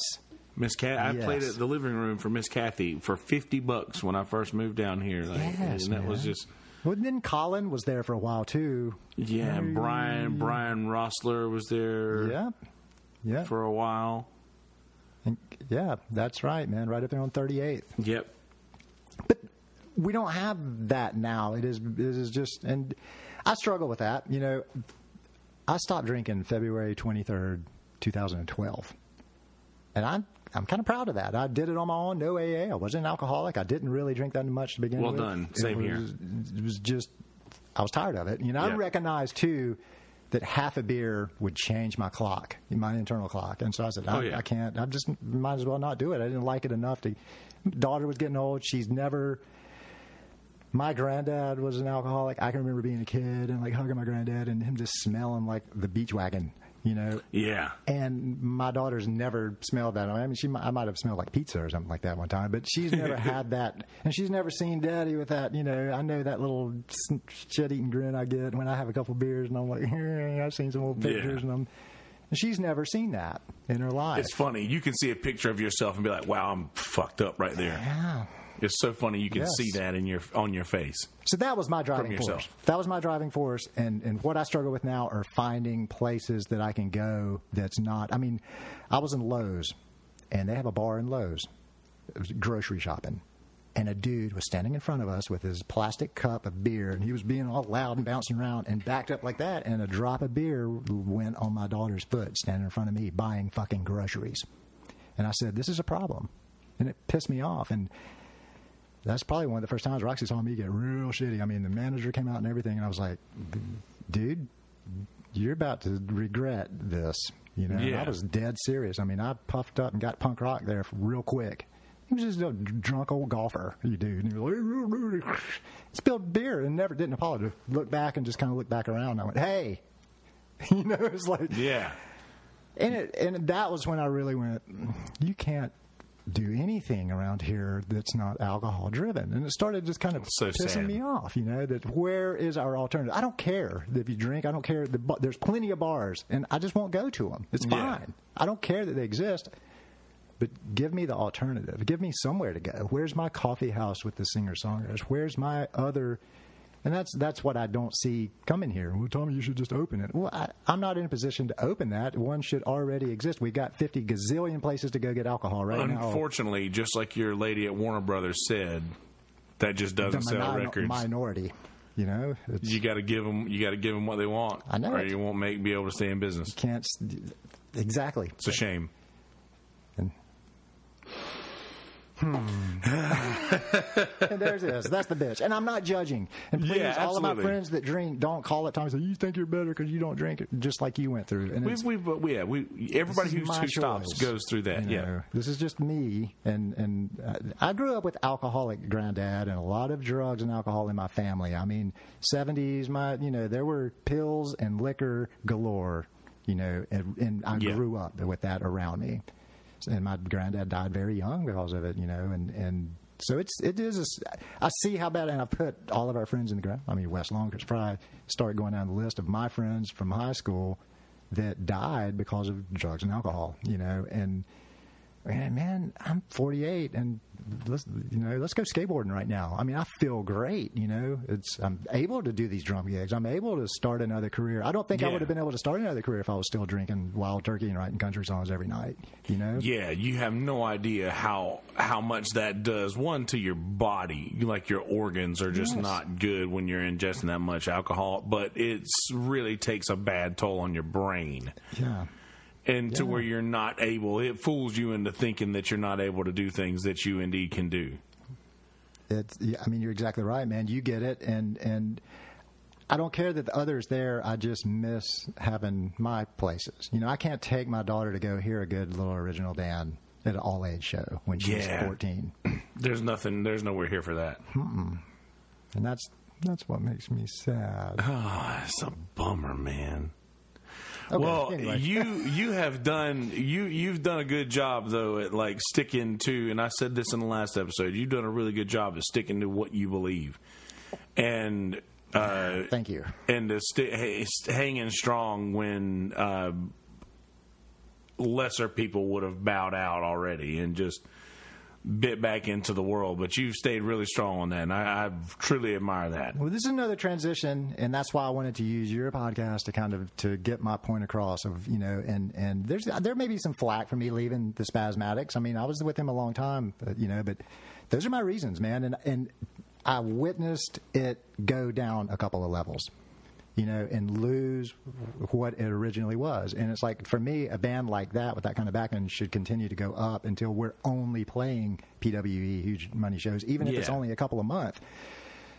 You go out, would you rather play every weekend, every Thursday, Friday, and Saturday for $150 a night, or would you rather play twice a month and your cut's going to be $2,500, $3,000 for twice a month? I'm choosing the twice a month. Work smarter, not harder. It's that simple. And I know that gigs like that exist, and I know that they exist in this country. Maybe not in maybe in Charleston. Not often. That might creep into this area one day. Yeah, but I mean, it'll take corporate events, private events, big weddings, you get weddings are huge money, and they're early, and you play about 2 hours worth of live music, and you make $1,000 in your home by 10 o'clock. I did a bunch of those, and let's do those instead of Tracy's 2 Tavern in North Charleston. It's about as big as this room for $130 a piece, and I just said that, but that's why, Yeah. I mean, I don't want to do that. And I was seeing more of the latter come in because we were getting less of the $1,000 and up gigs. So therefore we were starting to get more of the $130, $150 gigs. And I'm like, I can't, I gotta zip this and slice it right now. I'm not going back down that road. Pull the needle out. Exactly. I can't be behind that kind, and just the partying on stage and all that. I talked about earlier. It's like it turns you off. It turns you off, man. It really does. When you get to a point where something that you love to do is the passion is being robbed because of something going on in the group, then it's time to either revisit what is going on in the group or revisit your involvement in said group. And Cornbread went through that over the last few months, and like it's gotten to where, you know, it's a little bit more enjoyable to play gigs when everybody's on the same page. Exactly, and there's a drummer out there, and there's multi-drummers in that town that will happily play 5 nights a week for $150 a night. You know, right there, and deal with whatever, and sleep all day, and get to the gig, and that's who needs to be in that gig now. You know, and I just got to set that level and stick to it. The only way what you just said, the only way you can do it and stick by it and stick by your guns and hold tight is stick by your guns and stick it and hold tight. You know, just not do it. Don't compromise. Don't be stubborn break. As hell. Don't break. Be stubborn. Stay stubborn, man. Fuck it, man. I've already pissed everybody off. That's what makes you, man. Just not. And I'm not stubborn, but just stick it to your guns. No, like that's one thing that you've always done that I couldn't understand how you did it. Me neither. But well done. Well done. Whatever it is I did, you know. But anyway, hair is on. Hair is growing, and I will cut it and color it. Hair trends. Yeah, it's right by Food Line where 707 comes Mink out there. Avenue on one side. Yeah. I believe that is called. They're doing some craziness over there, and it's really helping the business over there. It's crazy. It's busy. I mean, it's real steady. Dude, I'm so glad they're fixing that little that used to be like driving over a mountain to get into Food Line, because I'll do the Walmart thing because I'm not so against that because it's simple and cheap, and I'm down with that. But it's here. I mean, it's one of our resources. You can't boycott everywhere. Believe me, if I boycott everywhere I wanted to because of my fundamentals, I would stay at home all day. Right. You know. Same here, man. But hitting up that Food Line, man. I really like not having to drive over a mountain whenever they get done with it. But anyway, we're here to talk about roads. Hair Trends by Food Line, Mink Avenue, Murrells Inlet, South Carolina. Go see Tommy. Indeed. And you suggested that the listeners listen to Nico Case and Robbie Fulks. Any particular album by either one of those? I mean, you can't go wrong with any Nico. I like Robbie Fulks has some stuff from that 90. We were kind of talking about that era, but there's this Let's Kill Saturday Night record that was his Nashville attempt. And it's just a really good rockin'. It'll surprise you, you know, and you're like, it could come out today and be really fresh, you know. But it came out a long time ago, and good luck finding a copy of it, I guess. Yeah, it's probably on YouTube or somewhere, you know. Surely, the internet exists. You can find anything, right? No, I'm kidding, man. I think it was on a page. I think it was on Geffen or something, you know, so it's out there. Oh, yeah, good. All right. Well, dude, fantastic talk. Always a good time getting you in here. Right on there. That was a good one. We tried twice earlier, and it didn't work. I know, man. That was a good one. We had to warm up to it. That's right. But anyway, good people of the world, please subscribe to the YouTube channel. Please go to the Facebook page, like our Facebook page. I don't sound like such a Facebook whore ass making you like this. What about the Instagram? And all go to the Instagram, go to the Instagram and the Twitters, and click all the like things. And the shitters and the yeah, all of them. I have all of those for the podcast. I seriously do, and I'm always plugging them in. You got to do it because I want to use this tool to its optimal potential, and to do that, you have to do those things. That's it. So, necessary evil. Right, it is a necessary evil. Tommy Tipton, ladies and gentlemen, out here we got the headphones on. He's the first person who's like, sorry. He was the first person who said, "Hey man, are you deaf?" And I don't realize how loud I listen to things, but I guess I might be deaf. Anyway. All right, guys. Well, I love you. Be good people. In a world full of shitty people trying to be shit people, don't be those people. Be good people. Wave back to the YouTube world. Click the links at the bottom of the page, ladies and gentlemen. Click the links at the bottom of the page. Love you. Mean it. Be good. Holy shit. That's funny. I mean, people, I don't try to piss people